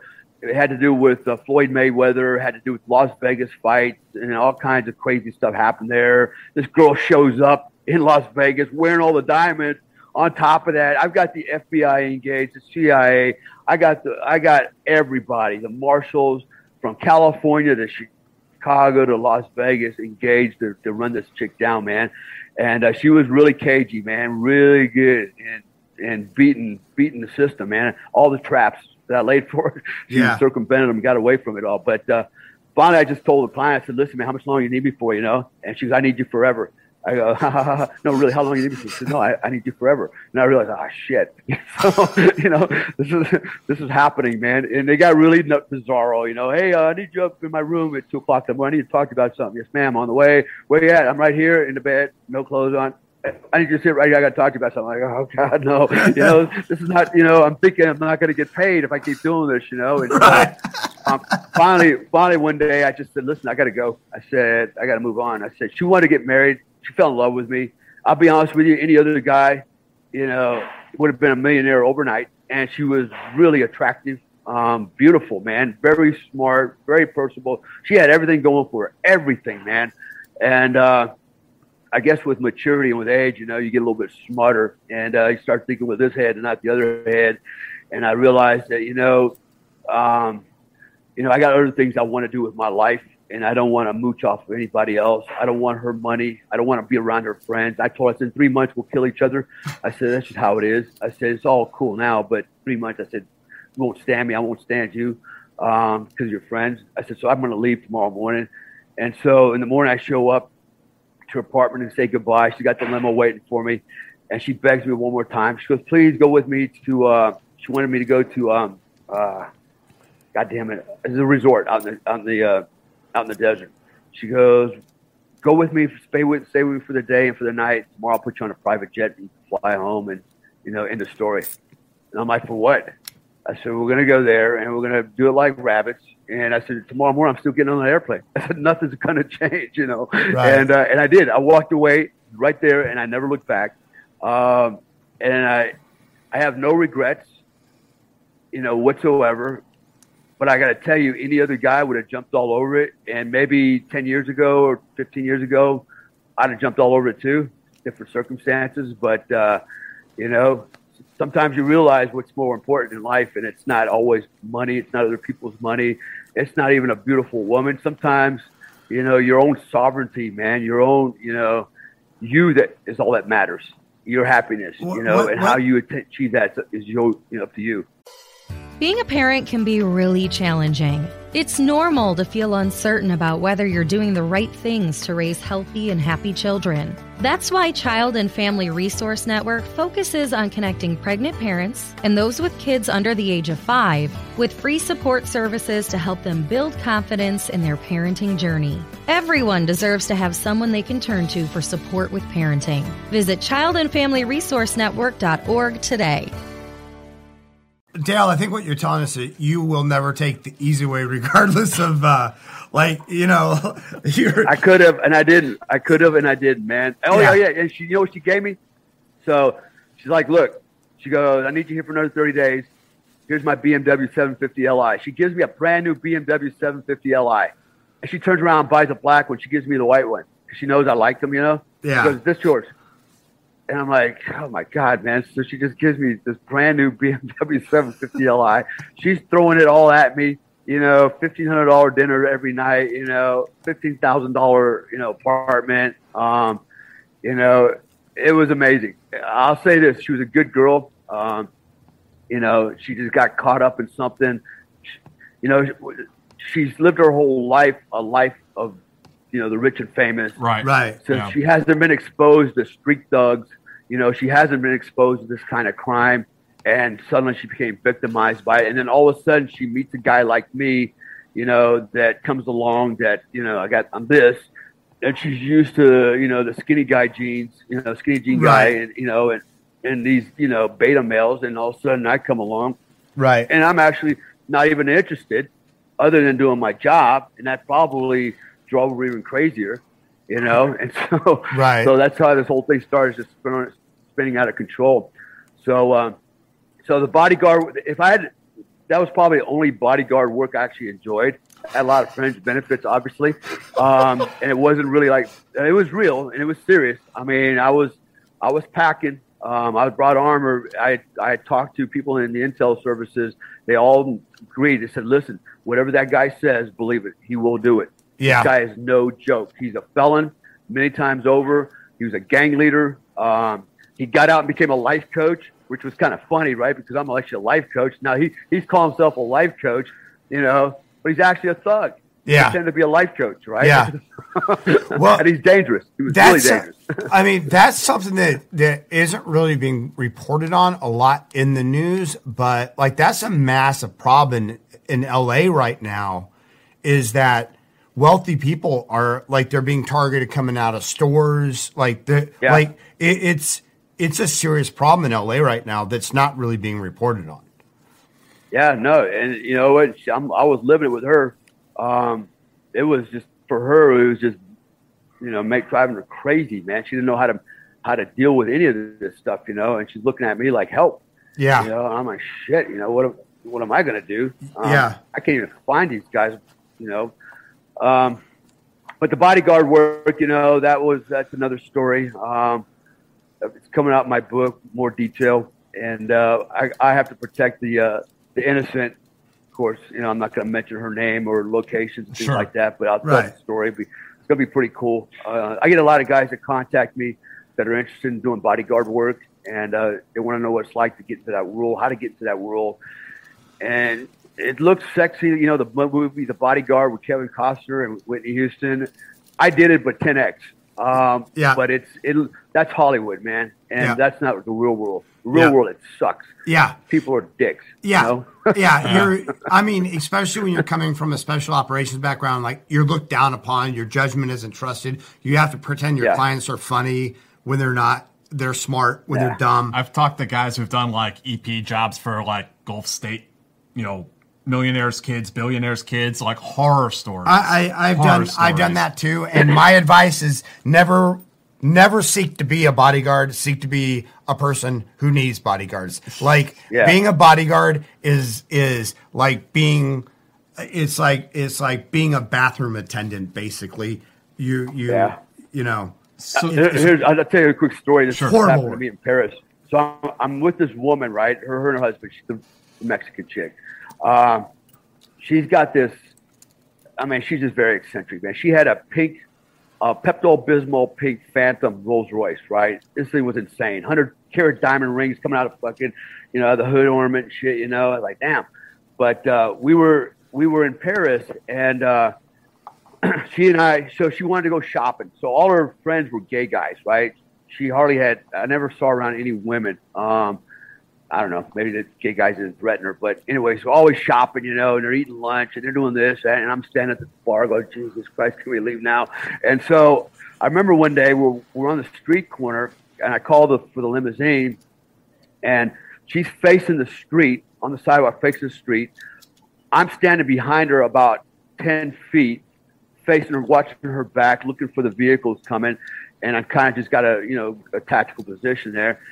And I noticed this guy's walking past me. He looked like he was maybe from Libya or something like that. And he's smoking a little cigarette. He's got these little beady eyes like a little rat, you know, and he's looking back, and he's eyeballing her purse. She had this big pink Louis Vuitton purse, right? Big ass thing, man. And so she's holding it, and she's wearing a fur. She got diamonds all over. She's worth like $10 million just standing there, right? And he's sizing her up. And he's smoking a cigarette. And he's walking back. He doesn't see me standing in the back. Right. And I'm kind of standing there watching. And he's going back and forth. And finally, I see he finally gets the nerve up. He's going to rob her, right? And he throws the cigarette down. He starts to make the move. And then I step forward. And he sees me. And I look at him. I go, don't do it, right? and he looks at me. He goes, like this, Habibi. And he walks away, right? And I don't say nothing to the client. She has no idea this is going down, right? I just saved her ass, right? And the limousine shows up. We get in a vehicle. We drive back to the Four Seasons. We get out, and there's like 6 French dudes standing on the corner, right? They're all staying in the Four Seasons. You could tell they're, guys got money and stuff. They're wearing their trench coats and they're talking in French. Blah, blah, blah, blah, blah, blah, blah. And they're talking about where they're going to go party or bar, whatever they're going to do, right? And they're shooting the shit. The door opens up. She gets out. She's got legs to kill. She's wearing this mini skirt, big ass boobs, and it's like she gets out and they're like, whoa. I did all dialing in on her. And I'm trying to get out of the vehicle on the other side. And so I'm coming around the corner. They don't see me yet. And they're looking at her, and I can tell they're getting ready to say something to her, right? Come on to her. And here I go again around the back of the car. I'm like, don't fucking do it, man. You're going to get me in trouble. Don't do it. And they look at me like, oh, okay. Like, whew. And we go inside, and she stops me, and she goes, did you see those men? Did you see the way they were looking at me? Blah, blah, blah, blah, blah. She's pissing and moaning me because they're checking her out. I'm like, yeah, ma'am. I said, yeah, but they didn't say nothing to you. That's right. Cool. They didn't threaten you. Right? Yeah. Yeah, they didn't do anything, right? It's just, they checked you out, right? So she goes up to the room. I go to my room. Next thing I get a phone call from the old man. Don't ever let anybody disrespect my wife like that again. I'm like, what? What am I supposed to do? Right. Beat the shit out of these dudes right. for checking her out, Right. Tell her to wear a burqa next time. Right. I'll look at her, Right. Right. Yeah. And but it was always that kind of stuff. Right. Always that kind of. This guy literally expected me to just beat the fuck out of people. Right. For looking at his wife, right? And right. And I was actually the smallest of the bodyguards. I was 6 foot, about 220. I was pretty yoked, man. I was about 5% body fat, and I was the smallest guy. All the guys were bigger than me. I hired them all. They're all big dudes and have bald heads. They were tail clones, just different colors and different nationalities. Yeah. And but he really wanted that. Everywhere we went, he wanted us to be flexing because we weren't carrying weapons. And every time we would go to his wife always wanted to go dancing, right? He's an old dude. He didn't want to go dancing, but he had to keep her happy. If he wanted to get those drawers, he better keep her happy. So we'd go to a bar, and she'd be out on the dance floor dancing. I'd have to stand on the dance floor next to her while she's freaking dancing, but keeping all the guys away from her because they all want to rub on her and shit, And then they go over and harass the old man because he's a little Chinese guy, And then I got to go over there and interfere, get back, leave the boss alone, It's like all day long, doing this kind of weird shit, it's the worst, man. It's not fun, it's really bad when they want to start shit with other people and you have to intervene because they're talking smack. She did that all the time, man. She would actually start trouble with other women and men and look at you like, do something. What? Yeah. Like you're a pit bull. Get in there. Yeah. Yeah, we were driving to the office one day and she was in her pink Phantom, right? And she was in front of me. I was in the follow car. The road was really congested. Her office was about 100 meters down to the right. And so being the way she is, right? She just gets out of the car, grabs her purse, and starts walking down the sidewalk. And I'm like, fuck. So I jump out of the car. I'm trying to keep up with her. And there's a guy leaning up against a light post, right? Just kind of leaning up against, looking at his phone. And she walks right up to him and karate chops his arm. Ka-chuggoom. And he fucking falls over. And she just walks right past him. And he's like looking at her like, what the fuck? And I come walking in behind him and go, hey. I said, yeah, right. Hey, yeah. Crazy bitch. And he looked at me like, okay. I said, thank you. Because I don't want to be out there in the street fighting a guy because that's the kind of shit she's doing all the time, Right. But I've done a lot of bodyguard work, and it's always an adventure, it requires maturity. Can you tell us the Singapore story? Yeah, okay. So I'm writing a bunch of books, right? So as I mentioned earlier, after I wrote American Badass, I thought that was it. The sun was setting on my life, all the cool stuff was over. But it actually just started, man. We talked about Yemen already, LA, Hong Kong. So then what happened was, here in Indonesia, my wife and I own a security company. As I mentioned earlier, providing explosive detector dogs, control attack dogs for all the venues and stuff around here. And so I ended up going to Singapore to meet another guy, a friend, and he goes, "Hey, I want you to meet this guy." So I meet this guy. This guy is he's in the shipping business, right? Very wealthy guy, very wealthy, in his 40s. He's from India, but you'd never know it. You would think he's American. Everything about him said American, right? Everything. So he's like, "Hey, man, I got this big-ass German Shepherd. I bought it for my kids, And he goes, I'd like to have them trained, very trained dogs. Would you be willing to come over here and train my dog for me?" I said, "Okay, you're playing, or you're paying, I'm playing." So I ended up flying back and forth, going to Singapore to train a guy's damn dog for him. He lived in Sentosa Island, which is like Hollywood. Guy was very wealthy, Rolls Royce, Lamborghinis, married, 2 kids, and the dog. And so he wanted me to come over and train the dog for him. So I'd go over there for like a week at a time, hang out, in Singapore, go to his house 2-3 times a day, spend about 10 minutes training the dog, and then I was off on my own in Singapore hanging out. How cool is that shit? And I did that quite a bit. Kept coming back and forth. So one day, I'm walking with him and his son. His son's like 9 years old. His daughter's about 12. His wife is Iranian. I thought she was actually Russian, but turns out she was Iranian. And so he and I are walking, and we're walking with the dog. We're going down to the harbor, and he goes, "Hey, man," he goes, "You still doing security stuff?" I said, "Yeah." He goes, "I might need some help." Okay, what you need? So he tells me this story, right? So he's got this Instagram account, and he loves watches, right? So he's always showing off all his watches on Instagram, millions of dollars worth of watches. And so one day, apparently, this hot chick on Instagram, starts chatting him up. He starts chatting her up. She's in another country, and but nonetheless, they're chatting each other up. I'm sure there were dick pics and stuff floating around, but it kind of escalated in this thing, And so turns out over time, this chick on the other end is actually a dude, right? Which is probably part of a syndicate. And this was a setup. And so now they've got, all these compromising text messages, pictures, things like that, And so then they can't reach out to his wife and go, "Hey, this is us. Your husband's been flirting with this woman on Instagram, getting pretty out of hand, blah, blah, blah. We have more information. We got an entire portfolio if you want to see it, but, you got to buy plane tickets. We got to come to you. We got to hand it to you. You got to pay us. This is what the cost is going to be. You good?" So, she's thinking, "Oh, yeah, my rich husband's cheating on me, and I'm going to get his ass." So she buys this guy's ticket, one guy.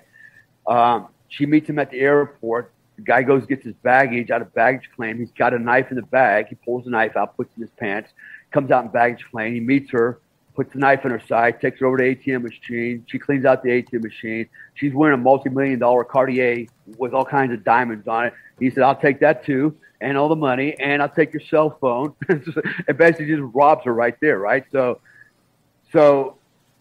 he leaves. She thinks he left, but he didn't. He actually stayed overnight in a hotel.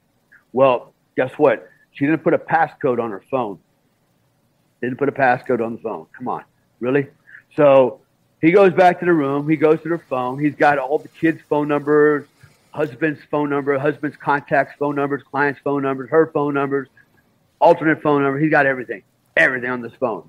And he shoots her text messages, "Tomorrow morning, meet me at this corner on this ATM machine. Don't be late and be alone." She shows up again. Here we go again. Same old rodeo. Like a knife in the side, go to the ATM machine, empties it out, takes whatever else he can take off her, and he disappears. So she still hasn't told anybody. And so the other guy goes back. He's actually, so he's Iranian, but he lives in Turkey. Okay. With a network in Russia, a lot. All right. So, and I know all this for a reason. So he goes back. He starts messaging the kids, send them video. He's holding a gun. He's holding a knife. He's I'm going to do this. I'm going to do that. He's threatening the kids. All right. And basically the old man goes, what's going on? And finally the wife says, hey, this is what happened. They go to the police. They check the camera. Sure shit. It's all true. Right. But they can't get this guy because he's in another country. They can't extradite him. So when he comes back, we can arrest him. Otherwise, no show. And I said, you know what's happening, right? I said, this guy's threatening your kids, threatening you. He's going to call your clients. He's got compromising pictures. I said, this is not over. I said, he'll never come back because he knows a warrant out for his arrest, but he's going to send somebody else in his stead. Right. And you won't know who it is until it's too late. They're going to threaten you. They're going to want money. And if you don't do it, they're going to hurt you or your kids. And so you're fucked. And he knew it, right? And I knew it. I knew the play. And so he's like, can you help me? I said, yeah, of course. Costs money though, but I ain't doing this shit for free, And so that turned into, a phased approach. I gotta be careful what I say, but it turned into a phased approach. I contacted a guy. He's a German. He's a private investigator. He's got a military background. Good dude.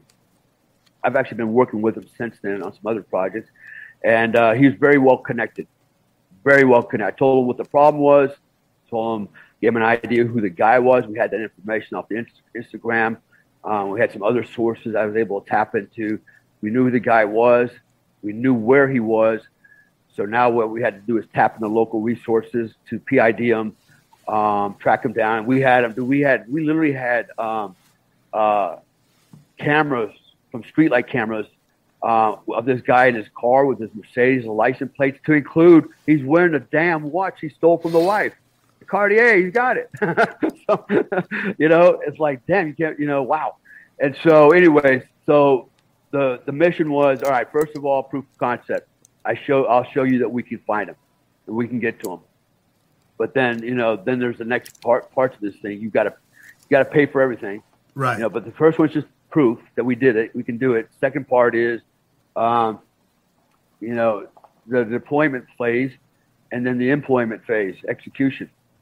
Did I say execution? No, the employment phase. I gotta watch what I say, right? So, anyways, it was a phased approach, right? And so basically, it required, the only way you're going to get to this guy is you got to get to this guy. And you got to get this guy with all the stuff, get it back, and make sure that he never does anything like this again. Because to start figuring out, he belonged to a bigger syndicate. There's a syndicate out there. There's lots of them out there that this is what they do. Right. Internet scams, and they don't fuck around, man. They will fly around the world to complete their mission, man. And they don't care, man. So, anyways, all that happened. The details will be in the book. I don't want to say too much because it could be misinterpreted what actually happened, what didn't happen. But, misconstrued. Those are the kind of, and these are the kind of things that have happened to me. That here I am minding my business, training a guy's dog in Singapore, and next thing you know, I'm like, what? Going head to head with fucking Iranians. So, it's like, wow. So, anyways, it never ends, man. It never ends. I mentioned a story earlier as well that happened to me in Bali when I came back with the military and people trying to arrest me, and ISIS. There was an ISIS cell here. I believe they were targeting me and my business partner, but it's like it never ends. I told you my friend earlier before the show, Dean. He's making a movie not a movie, a TV series in the Philippines. I think this is year number 3. He called me about 5 days ago, asked me if I could come to the Philippines. 1, help him with security. He feels threatened, but 2, he wants me to have a major role on the show with him. And the story is called Something in Paradise. I think it's Lost in Paradise. Almost Paradise. Yeah, that's it, with D. Kane. Yeah. Not Christian Kane. I mean Christian Kane. And so he's a DEA agent. He's medically, discharged. He decides I'm going to live in the Philippines, in paradise, just live on the beach, chasing women, having a good time. And all of a sudden, he finds himself rolled up in this with the mob and the syndicate and all this crime shit. And I'm like, you know what? That sounds like my damn story. Yeah. You know, it's like it's the same damn story. You know, except mine's in Bali, man. This is in the Philippines. You know, but I don't look for this stuff. It just happens. You know, it just shows up. There was another story I didn't really delve into, and that was Dubai. I was approached by an American who lost his visa.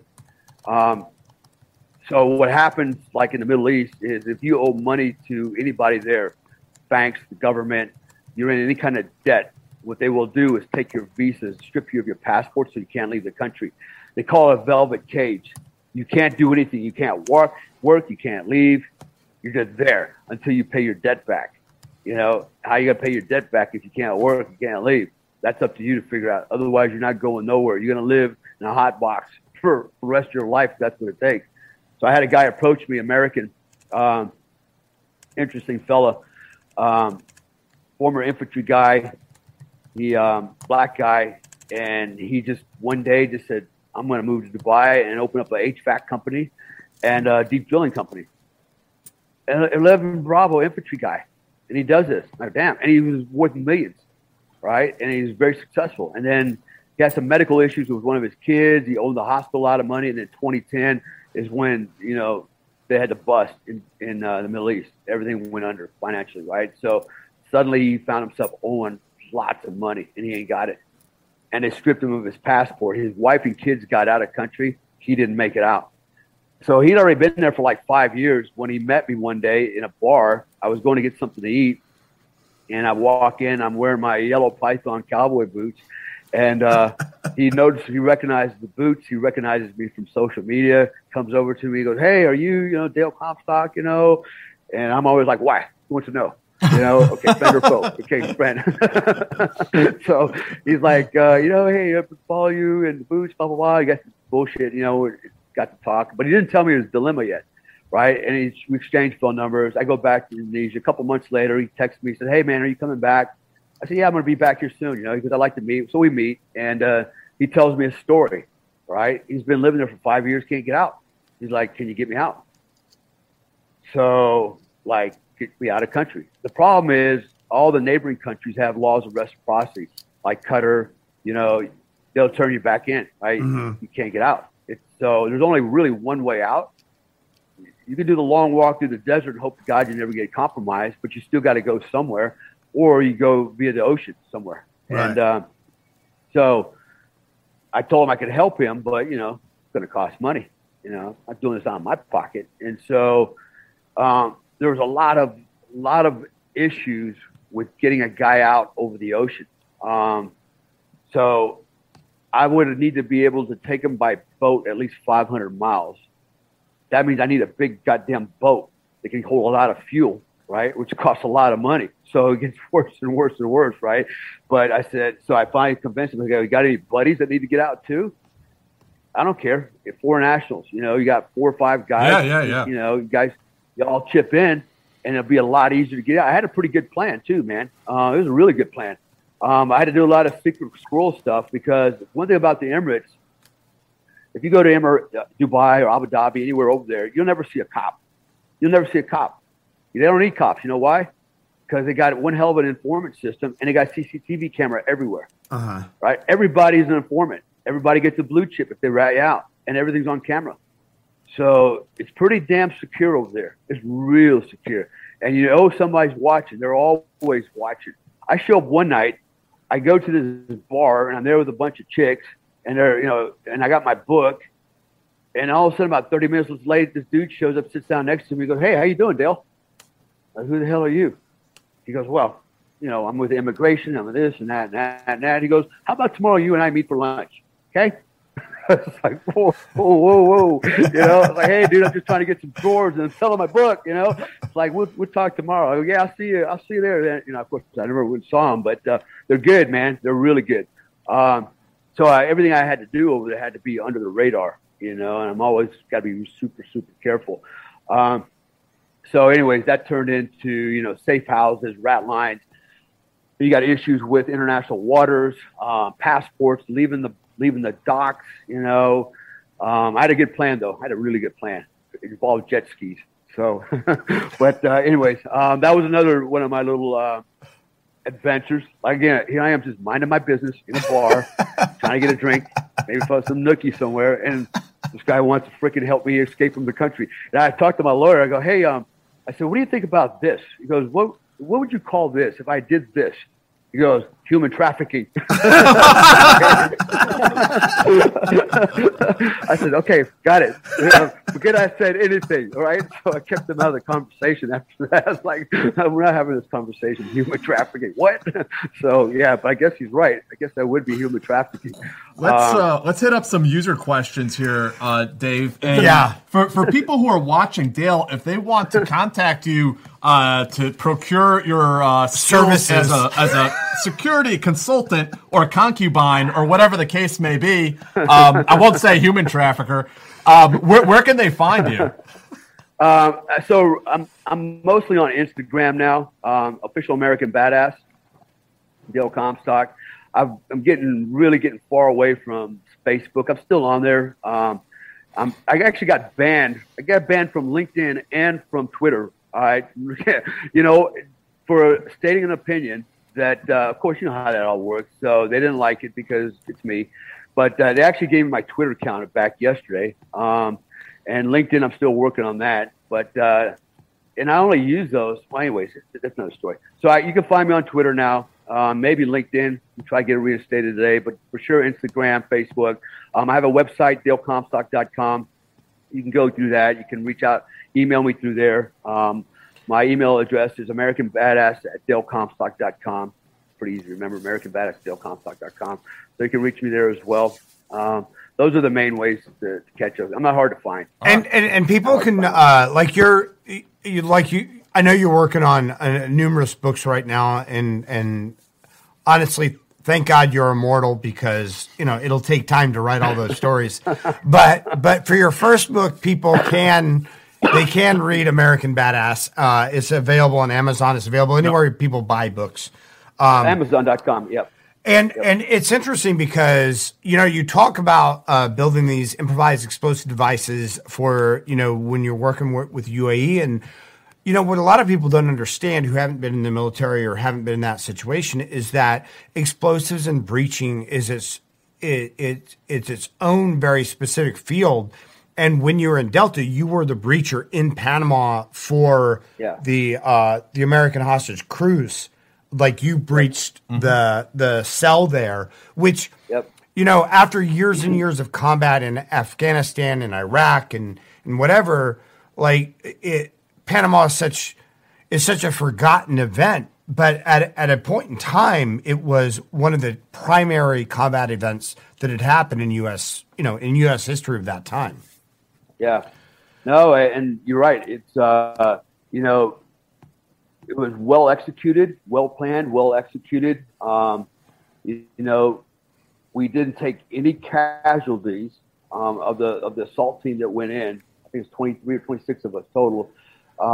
We had WIAs, we got helicopters get shot down, but nobody was KIA'd, and we completed the mission. We saved Kurt Muse.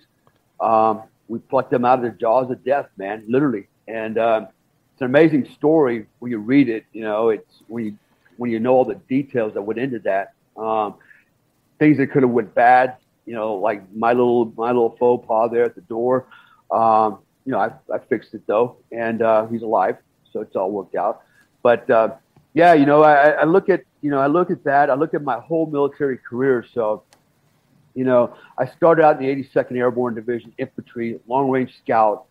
The 4-year mark, had to make a decision. Do I want to stay in? Do I want to get out? Decided to go for the gusto. I'm going to try out for Delta, which was almost statistically impossible for me to succeed. But I did at the age of 23, youngest guy ever. Average age is 33. Next thing you know, I'm there for 10 years. I go to the Q course while I'm there. I become a light and heavy weapons guy.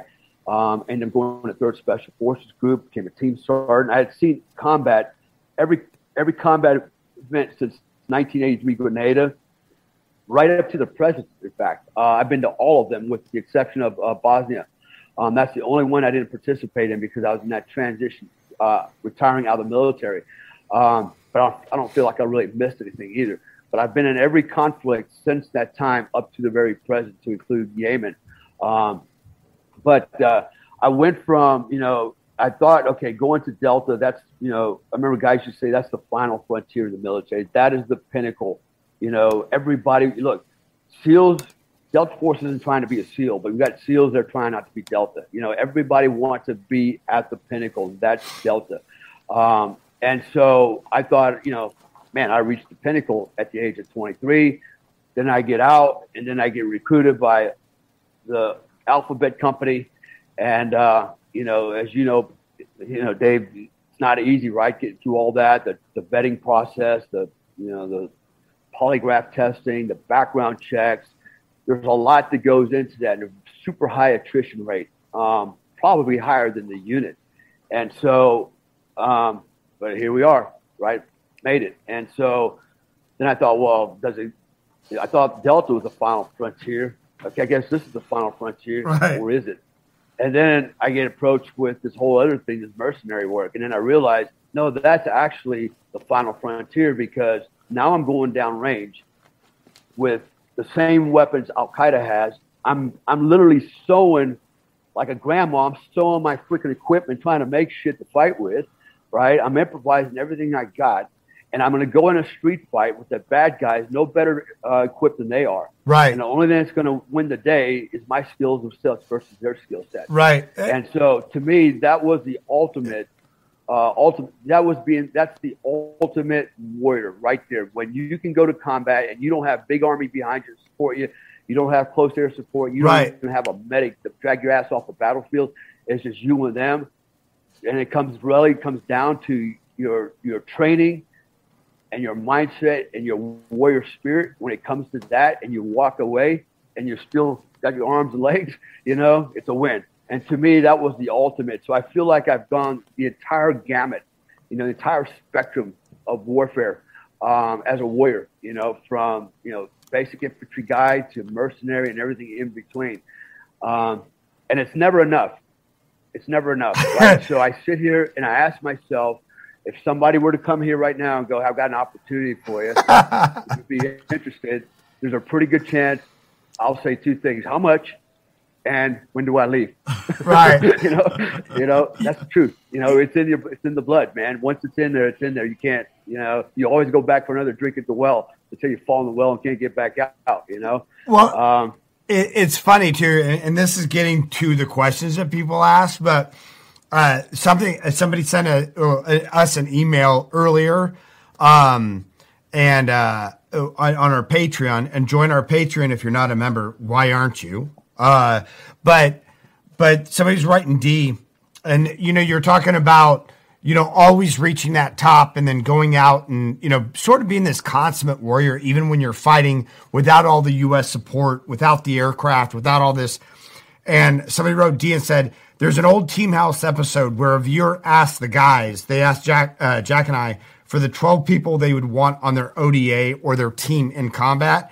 And Dave said he would take himself and 11 Dale Comstocks. And I better start reproducing them. but like we've known each other for a long time, and you've always been that. You have been that sort of Casca eternal warrior, that the guy that was bred for war. And we interview a lot of we interview people who were like Mac V. Sog and then went to Rhodesia, and like that is you're the modern equivalent of guys still getting after it as they're pushing 70. I mean, we know some of those dudes. The man bred for war. Yeah, no, it's you're right, and I do know some of those guys. You probably know the same guys we're talking about.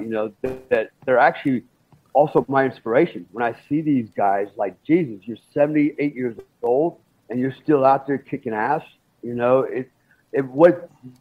What they have done is they've broken paradigms for me, because we all are inculcated this mindset. We only have so much utility, so much shelf life.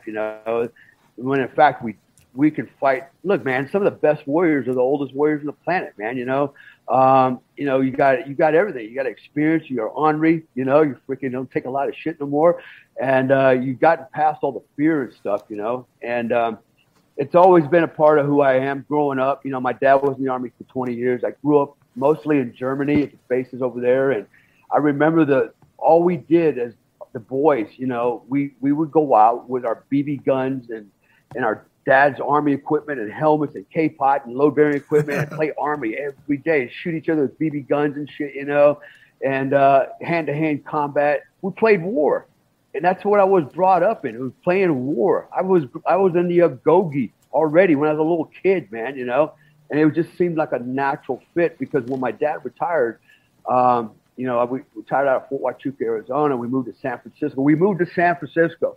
I mean, how cruel is that, right? So, and I go to San Francisco, and I'm like a fish out of water. I go, holy shit. You know, these kids are not like the people I'm growing up around. You know, it's a totally different culture. And I couldn't wait to go back.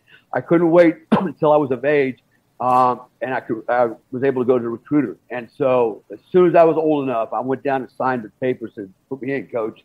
I couldn't wait to go back because the military culture is like no culture in the world. Unfortunately, we live in a society now where they're trying to dilute it. They're trying to water it down. It's all this political correctness crap is setting in.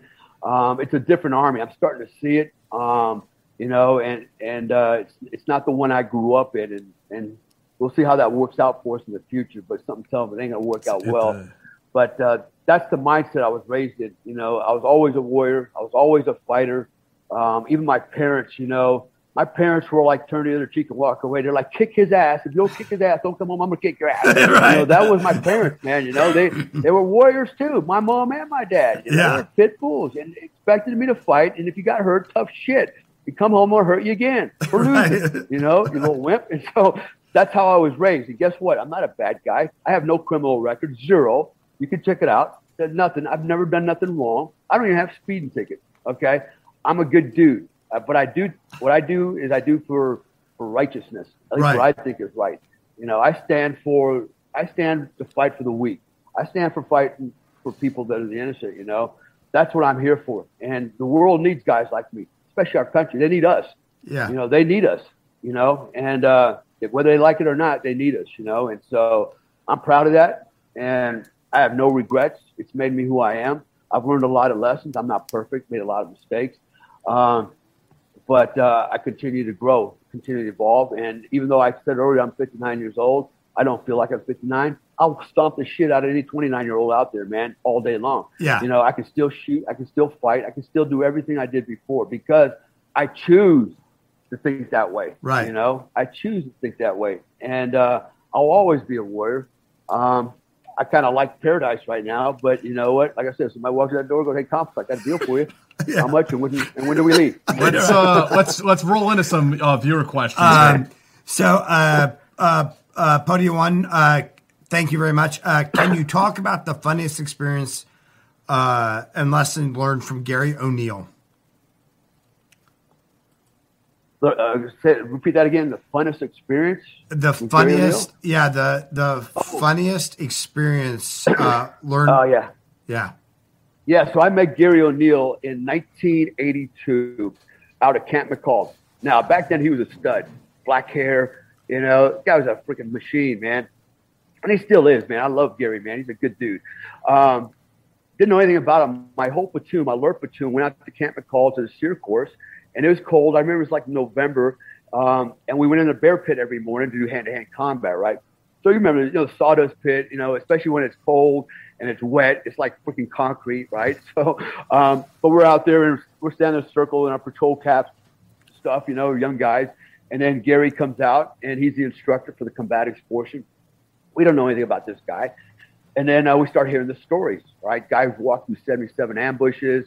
You know, Vietnam, LRP, this, that, silent takeout, you know. He's the expert with the knife, and he's been taking dudes out all his life, you know, like, whoa, what the fuck, right? And then he starts going into the mind over matter stuff, right? And like, okay. So he has a bucket of water out there, a couple buckets of water with a rope tied to it, and he's got bicycle spokes. And he starts with taking one of the bicycle spokes and he pulls the skin out of his neck and he jabs the bicycle spoke through his neck, right? And then he picks up the rope from the bucket with water, loops it around the thing, and he lifts it up, and his neck's all stretched out, and he's going around in circles to spin the bucket. And we're like, holy shit, right? And then he stops, and he puts spokes through his arms, right? And he lifts up the buckets again, and he's swinging them around, right? And we're like, this is some masochistic shit right here, right? And then he lays down, and he has a dude drive over him with a quarter-ton Jeep over his belly. And he gets up and goes, see, I don't mind, it don't matter, right? It's like, Jesus Christ, right? He goes, I'm going to teach you how to fight and how to win and how to kill, you know? and I was in awe, man. I was like, wow, this guy is like a real-life superhero, man. You know, I just saw it. And so right then and there, Gary O'Neill became my military mentor for the rest of my life. I have modeled myself as a soldier after him. No shit. I read the books, right? I'm like, this dude, that's what I want to be like. I want to be that guy, you know? And so I followed Gary over the years, you know, got out, he started bouncing. I've heard all the stories, you know. He was hanging around Jim West, Smokey, he's a good friend of mine. You know, and then it was Achanis and all those guys, you know, and I heard all the stories and stuff. I thought, man, that's why I want to be a soldier, to guys like that. That's the kind of, I want to be that guy, you know. It reminds me of when I went to third group one time, the command sergeant major calls me his office, just met him, and he's like, Comstock, let me ask you a question. He goes, what's wrong with Rambo? I said, Rambo? He goes, yeah, what's wrong with Rambo? I thought about it, and I go, I don't know, nothing. He goes, that's right, there's nothing wrong with Rambo. He goes, why can't we be more like Rambo? And I'm like, yeah, Sarge, yeah. You know? Like, that's what I'm talking about. You know, why do we got to be these little gentleman warriors, pussies, right? And let's be fucking Rambo. He goes, there's nothing wrong with Rambo. He goes, I want you to train on my ODAs in combat, hand combat. And I went right on. So I did. You know, I started running all the hand-to-hand training for a 3rd Special Forces group. I was running A teams through my training every 2 weeks, another team. Every morning on my own time, 0500 to 700 in the morning. I was going in on my own time, training ODAs and combatives, you know. Wrote the manual, all that shit. But so I look at Gary O'Neill, right? It's always been my mentor. You know, we've crossed paths here and there. We've done some interviews together. And what was interesting is when I wrote my book, American Badass, I did not know that he was actually writing American Warrior at the same time. At the same time. American Warrior, American Badass. I go, man, that is so cool. He's my mentor. He is the American Warrior. You know, I'm just a dumbass, badass, you know, following him, you know. And so I'm the American Badass. He's the American Warrior. And I just thought that was really kind of cool that, you know, my mentor is writing the book also, you know, and I'm able to write a book because of his mentorship, of what he showed me early in life, you know. He molded me as a warrior, as a soldier. Now, I've got a lot of mentors. My father was my mentor, big time, my number one mentor, my grandfather. You know, Jim Smokey West was actually one of my mentors for martial arts.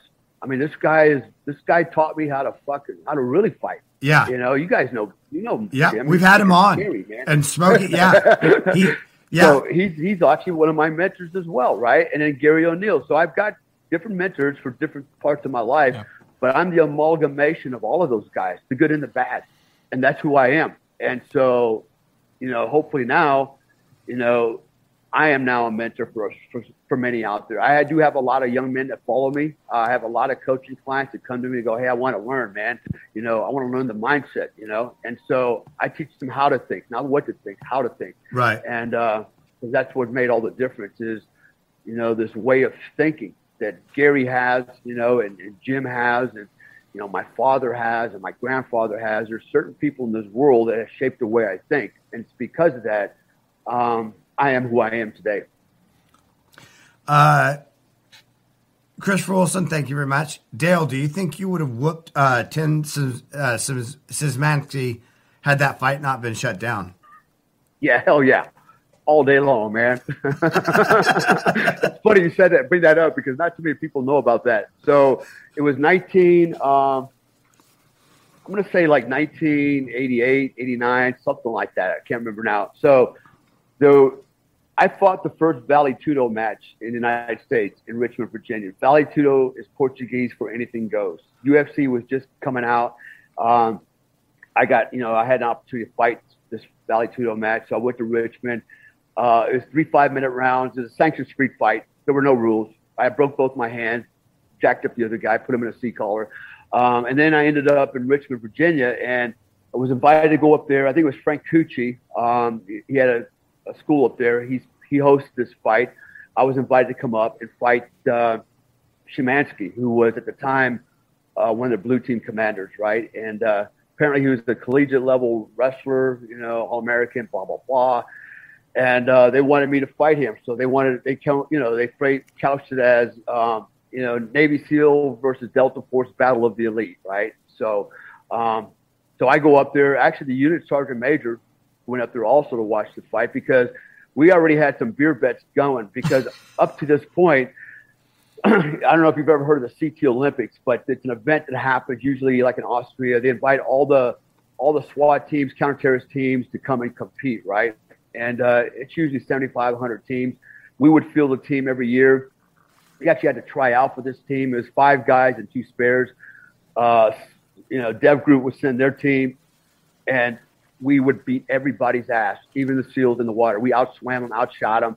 We always took the top 5 positions, always, right? And so their sergeant major would have to keep giving my sergeant major a keg of beer. Right? It was always a beer bet or some shit like that.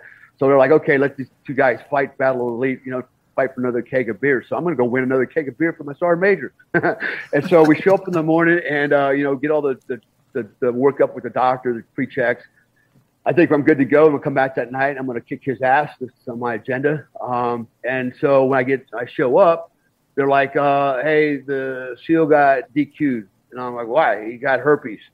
I go, what does that mean? He goes, well, if he squirts some herpes juice in your eyeball, you go blind and sue everybody. I'm like, really? What? Okay. So, okay. And so they had me fight the West Virginia Tough Man champion. And I made short work of that guy. Freaking took him out pretty fast. So I never got a chance to fight him. But could I have beat him? Hell yeah. I'm a fighter, man. I'm pretty damn good. One thing I got that most guys don't have is I got heart, man. I got big lungs, and I got a lot of endurance, man. You beat the shit out of me for hours. Eventually, you're going to wear yourself out, and I'm just going to beat you up, Yeah. But I think I could have beat him. No doubt, I could have beat him. I know I could have beat him. There ain't too many guys that kicked my ass, man. The only guy that kicked my ass is Jim West. Yeah. That guy scares me, man. Yeah. I've been thrown across the room by him a few times and can attest. Yeah. I mean, I don't think, I don't think the people who don't know Smokey understand just what, and not even just like how tough he is, but what a skilled fighter he is. Like they don't understand what that actually means. He's a skilled fighter. I'd go further than that. I've told him this before. He is a skilled instructor. He's one of the best instructors I've ever met in my life. And that's where his real, yes, he can kick your ass. We all know that. But his real strength, I think, is in instruction. I mean, he's phenomenally good. Yeah, absolutely. Absolutely, man. First time I went to him, so my son, God, man, he's 34 now, but when he was 4, he was all into Ninja Turtles, right? He was out doing karate chops in the front yard. And I said, James, you want to learn karate like the Ninja Turtles? Yeah. And so I ended up taking him to YMCA. Okay, that was a joke, right? Daycare. And we're not getting nothing out of this. I get on the phone with a friend of mine, Bart Wiggins. He's friends with Smokey. Oh, yeah. I go, dude, you got any recommendations? He goes, yes, man. He goes, you need to go see this guy, Smokey. Here's his address. Go there right now, right? He said, you won't regret it. I said, okay. So I go over there with my kid. I walk in. And there's all these boys out there about my son's age, and they got these padded baseball bats, and they're out there beating the shit out of each other, just going for it, like a freaking brawl. And so Jim's like, hey, welcome in. He goes, hey, go out there and fight, and my son goes out there, grabs one, he's getting it on, and he's smiling, he's happy. My kid comes out and says, you like that? He goes, yeah. I said, you want to do it? Yeah. So that's how we actually got started. And I told my son, I said, listen, man, I said, here's the deal. I said, if you start, you have to finish. What does finishing mean? It means you got to have a black belt. You got to win a black belt. You can't quit. You agree? Yes. And I thought, well, hell, why don't I just do it with him, right? So I'm already here. So that's when I got involved, right? So now it's me and James, my son, fighting with Smokey, right? Training with him. And there was one other girl named Susan Mayran, Julie Mayran. she was pretty badass, man. She stayed in there. She was one of his other black belts, and she would take a beating and just kept coming back for more, man. She was amazing. But, so we trained with Jim, and by the time my kid was 7, he got his first 3 black belts through Jim. And Jim, look, you don't do katas and katas and forms for your black belt, kia, good boy, here's your belt. No, what we were doing is we were literally going to karate clubs, like in Virginia, closing the doors with their master and his students that he wanted to promote, and we go in the back room, and it was a sanctioned street fight. Me, my son, and my daughter back there kicking ass like a real street fight. No sparring. This is a fight, and whoever wins gets their belt, and we did that all day long, which was really cool watching my son, who's 7, watching my daughter, who's 9.5. They're out there freaking throwing stubs, man, beating the shit out of each other, man, freaking bare knuckles, rolling around, and they're earning their belt. And I go, that's what I signed up for. And nobody that I know of did that except for Jim West. Yeah. And, so I learned from him. The guy's taught me a lot. Can't take nothing from him. I've got a lot of experience, because of him, even my own experiences now. But, if you want to learn how to fight, Jim West is the guy to go to, man. Let's keep going through these questions here. Alex Bennett, thank you. Dale, you started up quite a few successful security companies. What are the processes of starting up successful security company and keeping it good without a race to the bottom outfit? Yeah, so my first company I started was right after 9/11. Actually, prior to 9/11, 7 months prior to 9/11. I started a company called Global Security Consultants. I started getting into nuclear security. Didn't know anything about nuclear security. Had no idea what I was doing. But I went to a security conference for the NRC because I said, hey, you guys, it's me. I'm here for nuclear security. If you ever need some help, call me, right? They all were scared of me and my partner. We looked pretty scary. We had to lure them over to our table with little shiny things. Go, hey, I'll give you this little knife. Come over here and let me talk to you, and give me your business card. Well, then 9/11 happened, and that's when this call started. Hey, we need to talk to you, blah, blah, blah. And that's how I got into the business. It was very successful. 2004, we sold our company to G4S, Wackenhut. Now, what does it take? So I made a mistake. We made the mistake of selling the company in 2004. Why? Because we thought it's going to die off. Security's going to end, it's always overhead. We couldn't have been more wrong ever. Triple Canopy was started after my company. There's a long story behind that. But basically, one of the guys, the owner, plagiarized my website. I met the guy. I know the guy personally. He's in B Squadron. And then all of a sudden, boom, I got a competitor. But they still couldn't get in the nuclear industry. Blackwater was competing with my company. They were just getting started. Again, I was keeping them outside of the nuclear security industry. I owned all of that. And then I sold the company thinking I got to get rid of it, make money. And then it never went away. So I ended up reincorporating again, a company called Risk Control Institute. I sold that in 2011. And then I've been doing that ever since. I've got my company here, Strategic Outcomes Indonesia. I have a company called Strategic Outcomes Florida. I have Tier 1 performance coaching. So these are small enterprises. Some of them are dealing with security. What's important is, and this is where everybody makes the mistake, they become discouraged. You've got to have a dream. You have to imagine what you want, what it looks like. Every nuance about a company, you have to sense it in the here and now. Now that sounds kind of crazy, but it actually ties into what I teach, which is autogenic conditioning and future pacing. So this company I have here in Bali, I imagined it a long time ago. And I saw, I knew I'm the only guy to know anything about training canines, the only guy. So suddenly my wife, who doesn't know how to turn on a computer, didn't know how to turn on a computer 5 years ago, now runs a MacBook Pro because I trained her. I taught her how to use Excel sheets. I taught her about HR. I taught her, we need licensing. Okay, what do we got to do? Let her manage that. Oh, we need people. Okay, we need to train people. We need to find dogs. We got to train dogs. So what I did is a train-the-trainer program. I started with my wife. Then I hired a field supervisor, and then I hired trainers. And I trained the trainers, to train the handlers, to train the dogs. And this thing started to grow and verge and blossom to the point where I don't do anything. My wife runs the entire company, every aspect of it. Licensing, payroll, HR, training. She trains the dogs. She trains the handlers. She does, a lot of the business interaction and networking, things like that. So but it started with a dream. The dream was I would love to live in Bali, paradise, right, where I have my own business and I get to take my dogs that I love, my pets, and make money off of them and train them. How cool is that? It's not really a job. And so I imagined everything I have, and it became a reality because Albert Einstein said, not just Albert Einstein, but Nikola Tesla and many other physicists, success is based on frequency. It's not philosophy, it's physics. It's physics. And this is the key. It's not about willpower. It has shit to do with willpower, it has shit to do with philosophy. It's only going to get you so far. What gets you over the finish line is imagining where you want to be and the life that you want to live. I'm actually living that life. No, I'm not rich. I don't want to be rich. That's not my objective. My objective is be happy and experience all the things I want to experience. And I live in Bali, and I live in the Philippines, and I live in Florida. How cool is that? And I make my own hours. And here I am. I come in at 7 o'clock this morning, do a call with you guys, It's the dream. It's the imagination. And it's physics. It's literally physics. It's always physics. That's another area, I can't go into that now, but it has to do with frequency. It has to do with your nervous system.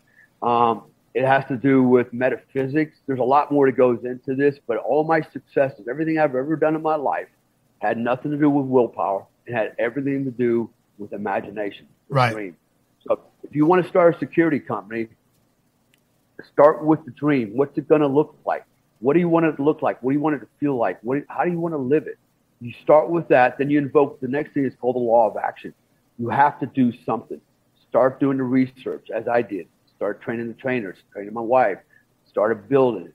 All of a sudden, I'm a one-man army, and I got 65 employees. I got 45 trained canines. I got a corporation here with a lot of assets, and we're kicking ass. Right. It started with a dream. Right. Starts with. Alejandro, thank you very much. Same question I asked Paul Howe. What do you think is the best and most effective piece of protective equipment and kit a team guy can wear, and why is it the mustache? Thanks for coming on, mate. This has got 33 kills, my friend. All right? That's right. R2D, did you want to respond to that? Yeah, actually, I do have an answer for that. Body armor. All right. So when I was in the unit, all we wore was body armor with no plates, level 3A, right? And everybody just wore the vest except for me. I actually wore the collar, I wore the plates, and I wore the groin protector all the time. And people thought I was being a pussy. I go, no. And I had a conversation with Pete Blaber, who was my troop commander at the time. He wrote the book Mission of Men and Me. Yeah. We were having this conversation about body armor, and his attitude was, look, I want to be light, and be able to move fast. And I'm like, yeah, I want to be able to take a lot of hits and just keep on moving nice and slow and methodically and take them out. Right. Yeah. So it was we're opposing, opposing positions on body armor. Most guys didn't want to even have to wear it, but they had to wear it. So they wore as little as they needed. Right. So then Mogadishu happens, right? And freaking dudes are getting killed. Like the Protec helmet. Okay, I always wore the Kevlar helmet. I got pictures of me in the whole unit, everybody wearing Protec except me. I'm wearing Kevlar, right? Everybody thought I was just a pussy till Mogadishu happened. Then they couldn't find enough Kevlar helmets. They couldn't strap on enough armor. They couldn't reinforce their body armor. They didn't have it. I had it. I'm good. Right. Put me in. I'll fight the war by myself, right? Right. So to me, that's always, and I watched it go down in Afghanistan, right? So guys are going out humping the mountains and stuff, and all they're carrying is a plate carrier, right? They're going light, just the plate carrier. And like, why? Well, he goes the weight, And I'm like, well, dude, every FOB's got a gym now. Get your ass in there and go to work.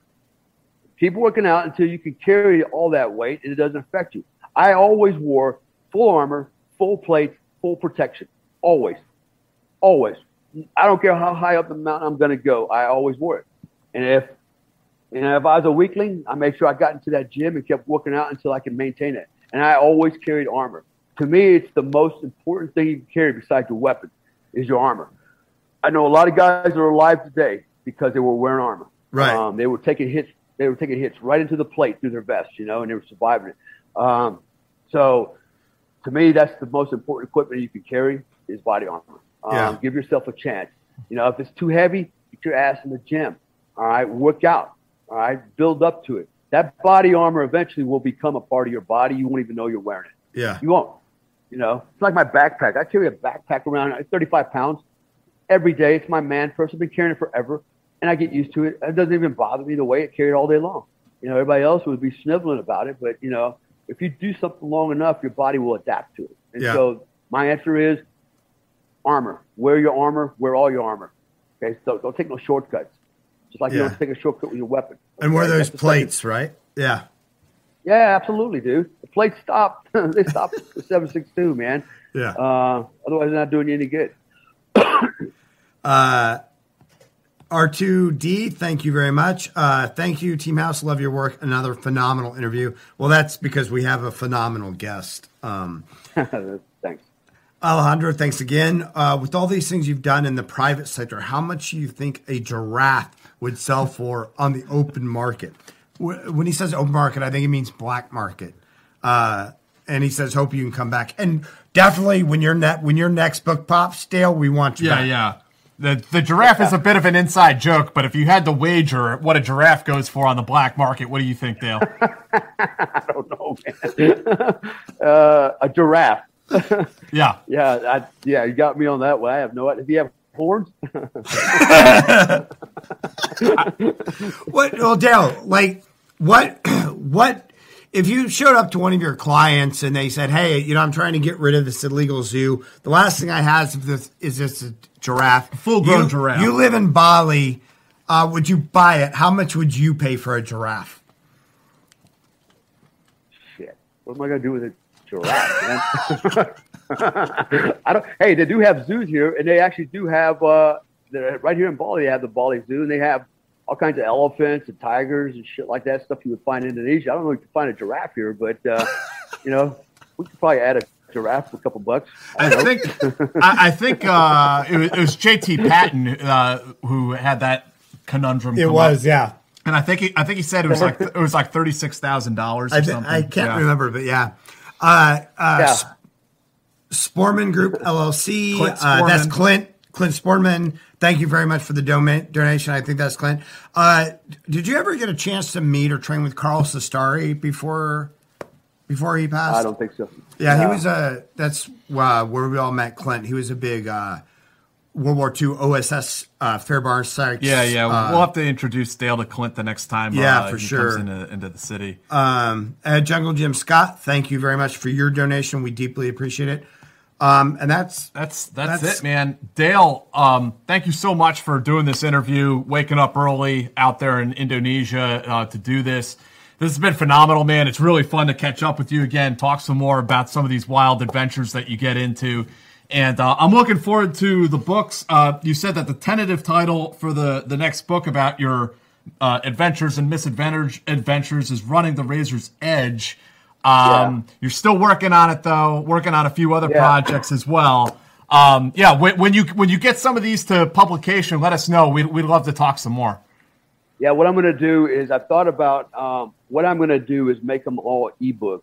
It's easier to copyright it and send it out, right? And then if there's somebody that wants a hard copy, then I have a source I can go to that can actually print, right, for someone that wants a hard copy. But I'm going to because I actually sell mostly ebooks on Amazon. Even my book, most people just order, PDF copies of it. So kind of the way everybody's going now these days. So, but for those that want it for nostalgia purposes or an autograph, I'll make hard copies as well. But it's been on my agenda. It just seems like every day I get ready to sit down and start writing again, something pops up, another to-do thing. It's all good, though. It's all in the right direction. But I'll have it soon. I'm excited about getting it out. I'm excited about getting all the books out. I think that once I'm finished with the details, and I think some of them have potential to maybe be a movie, or could go down that road easily, Absolutely, Dale. Yeah, Dale, I recently, someone was talking about how this could make a great movie, and I volunteered myself to play a young Dale Comstock Acid Gambit era. We need to get him a suit though. No. Back in '89, like Dale was kind of like not quite my size, but he wasn't quite Dale's size today either. So I think 89 era, yeah. I could jump into that role. Dale, so you're doing coaching now for either young people who are seeking success in whatever arena or even executives. Where can they find you for their coaching if they want to hire you? I would recommend either go to my website, DaleComstock.com, or just directly email me, AmericanBadass@DaleComstock.com. And do you do group coaching? Like if there were a bunch of like military hopefuls that wanted to like get together in a group, do you do things like that? Yeah, I do group sessions. It's less expensive as well for them, It's more interactive. And then I do a lot of mostly private coaching. Most of the guys and girls that come to me, my primary demographic is men between 45 and 59 and women. I call them the old man clan. They're the ones that put the kids to college. The wife won't talk to them anymore. And they're fat and pregnant. And they're like, I want to recover my life. So I get those guys, and then I get men between 33 and 37. These are mostly business entrepreneurs. Some are veterans, some are not, but they're looking at how can I expand and build my business and do more. And then the other group is men from 19 to 26. They're either veterans or they want to go in the military and they want to go into special forces, special operations. And I have a unique program just for those guys to get them ready to include a training program. In fact, I just signed a guy up last night. He's actually a police officer, SWAT, and he wants to try out for DEA selection, and he contacted me. So I'm going to kind of put him in that 19, 26-year-old category of training, prepare him for that. I do that. I do that quite often. I have a pretty full load. I can only take so many people at a time because the program is normally 8 weeks long. It's 2 plus hours a week on a Zoom call like this. It's recordable, and it's goes in stages. But basically, what I teach people is how to think, not what to think. I teach you how to think, and that's the key to this thing. I mentioned physics earlier. Success is based on physics. It is, and I teach the science behind success. Yeah, it's amazing how it works. But I do coach. I've coached millionaires. I've coached people from all walks of life. I mean, you name it, photographers, police officers, soldiers, you name it. I've coached them. I've coached international coaches. Can Jack sign up to be coached on how to hook up with a 31-year-old starlet? Put me in the game, coach. Put me in the game. It's real easy. Start with shaving the head and doing the mustache. All right, good. I'll work on it. The hair's got to go. Yeah, the hair is going anyway. So yeah, might as well just cut to the chase. Guys, go check out Dale's book, American Badass. That's out today. Please check out our Patreon down in the description if you haven't already. You get access to these episodes ad-free and some bonus episodes and shit like that. It's cool. Next week, we're going to have Jim Morris on the show. He served in Special Forces in Vietnam. He is the author of War Story, The Devil's Secret Name, and his latest book is called The Dreaming Circus. I'm really excited to talk to him. He's a phenomenal dude. So we will be back next Friday with Jim Morris. Dale, again, thank you. We love you, man. Really appreciate it, man. And thanks for having me. We'll see everyone next Friday. All right. Judy was boring. Hello. Then Judy discovered ChumbaCasino.com. It's my little escape. Now Judy's the life of the party. Oh, baby, mama's bringing home the bacon. Whoa, take it easy, Judy. The Chumba life is for everybody. So go to ChumbaCasino.com and play over 100 casino-style games. Join today and play for free for your chance to redeem some serious prizes. ChumbaCasino.com. No purchase necessary. Void where prohibited by law. 18 plus terms and conditions apply. See website for details.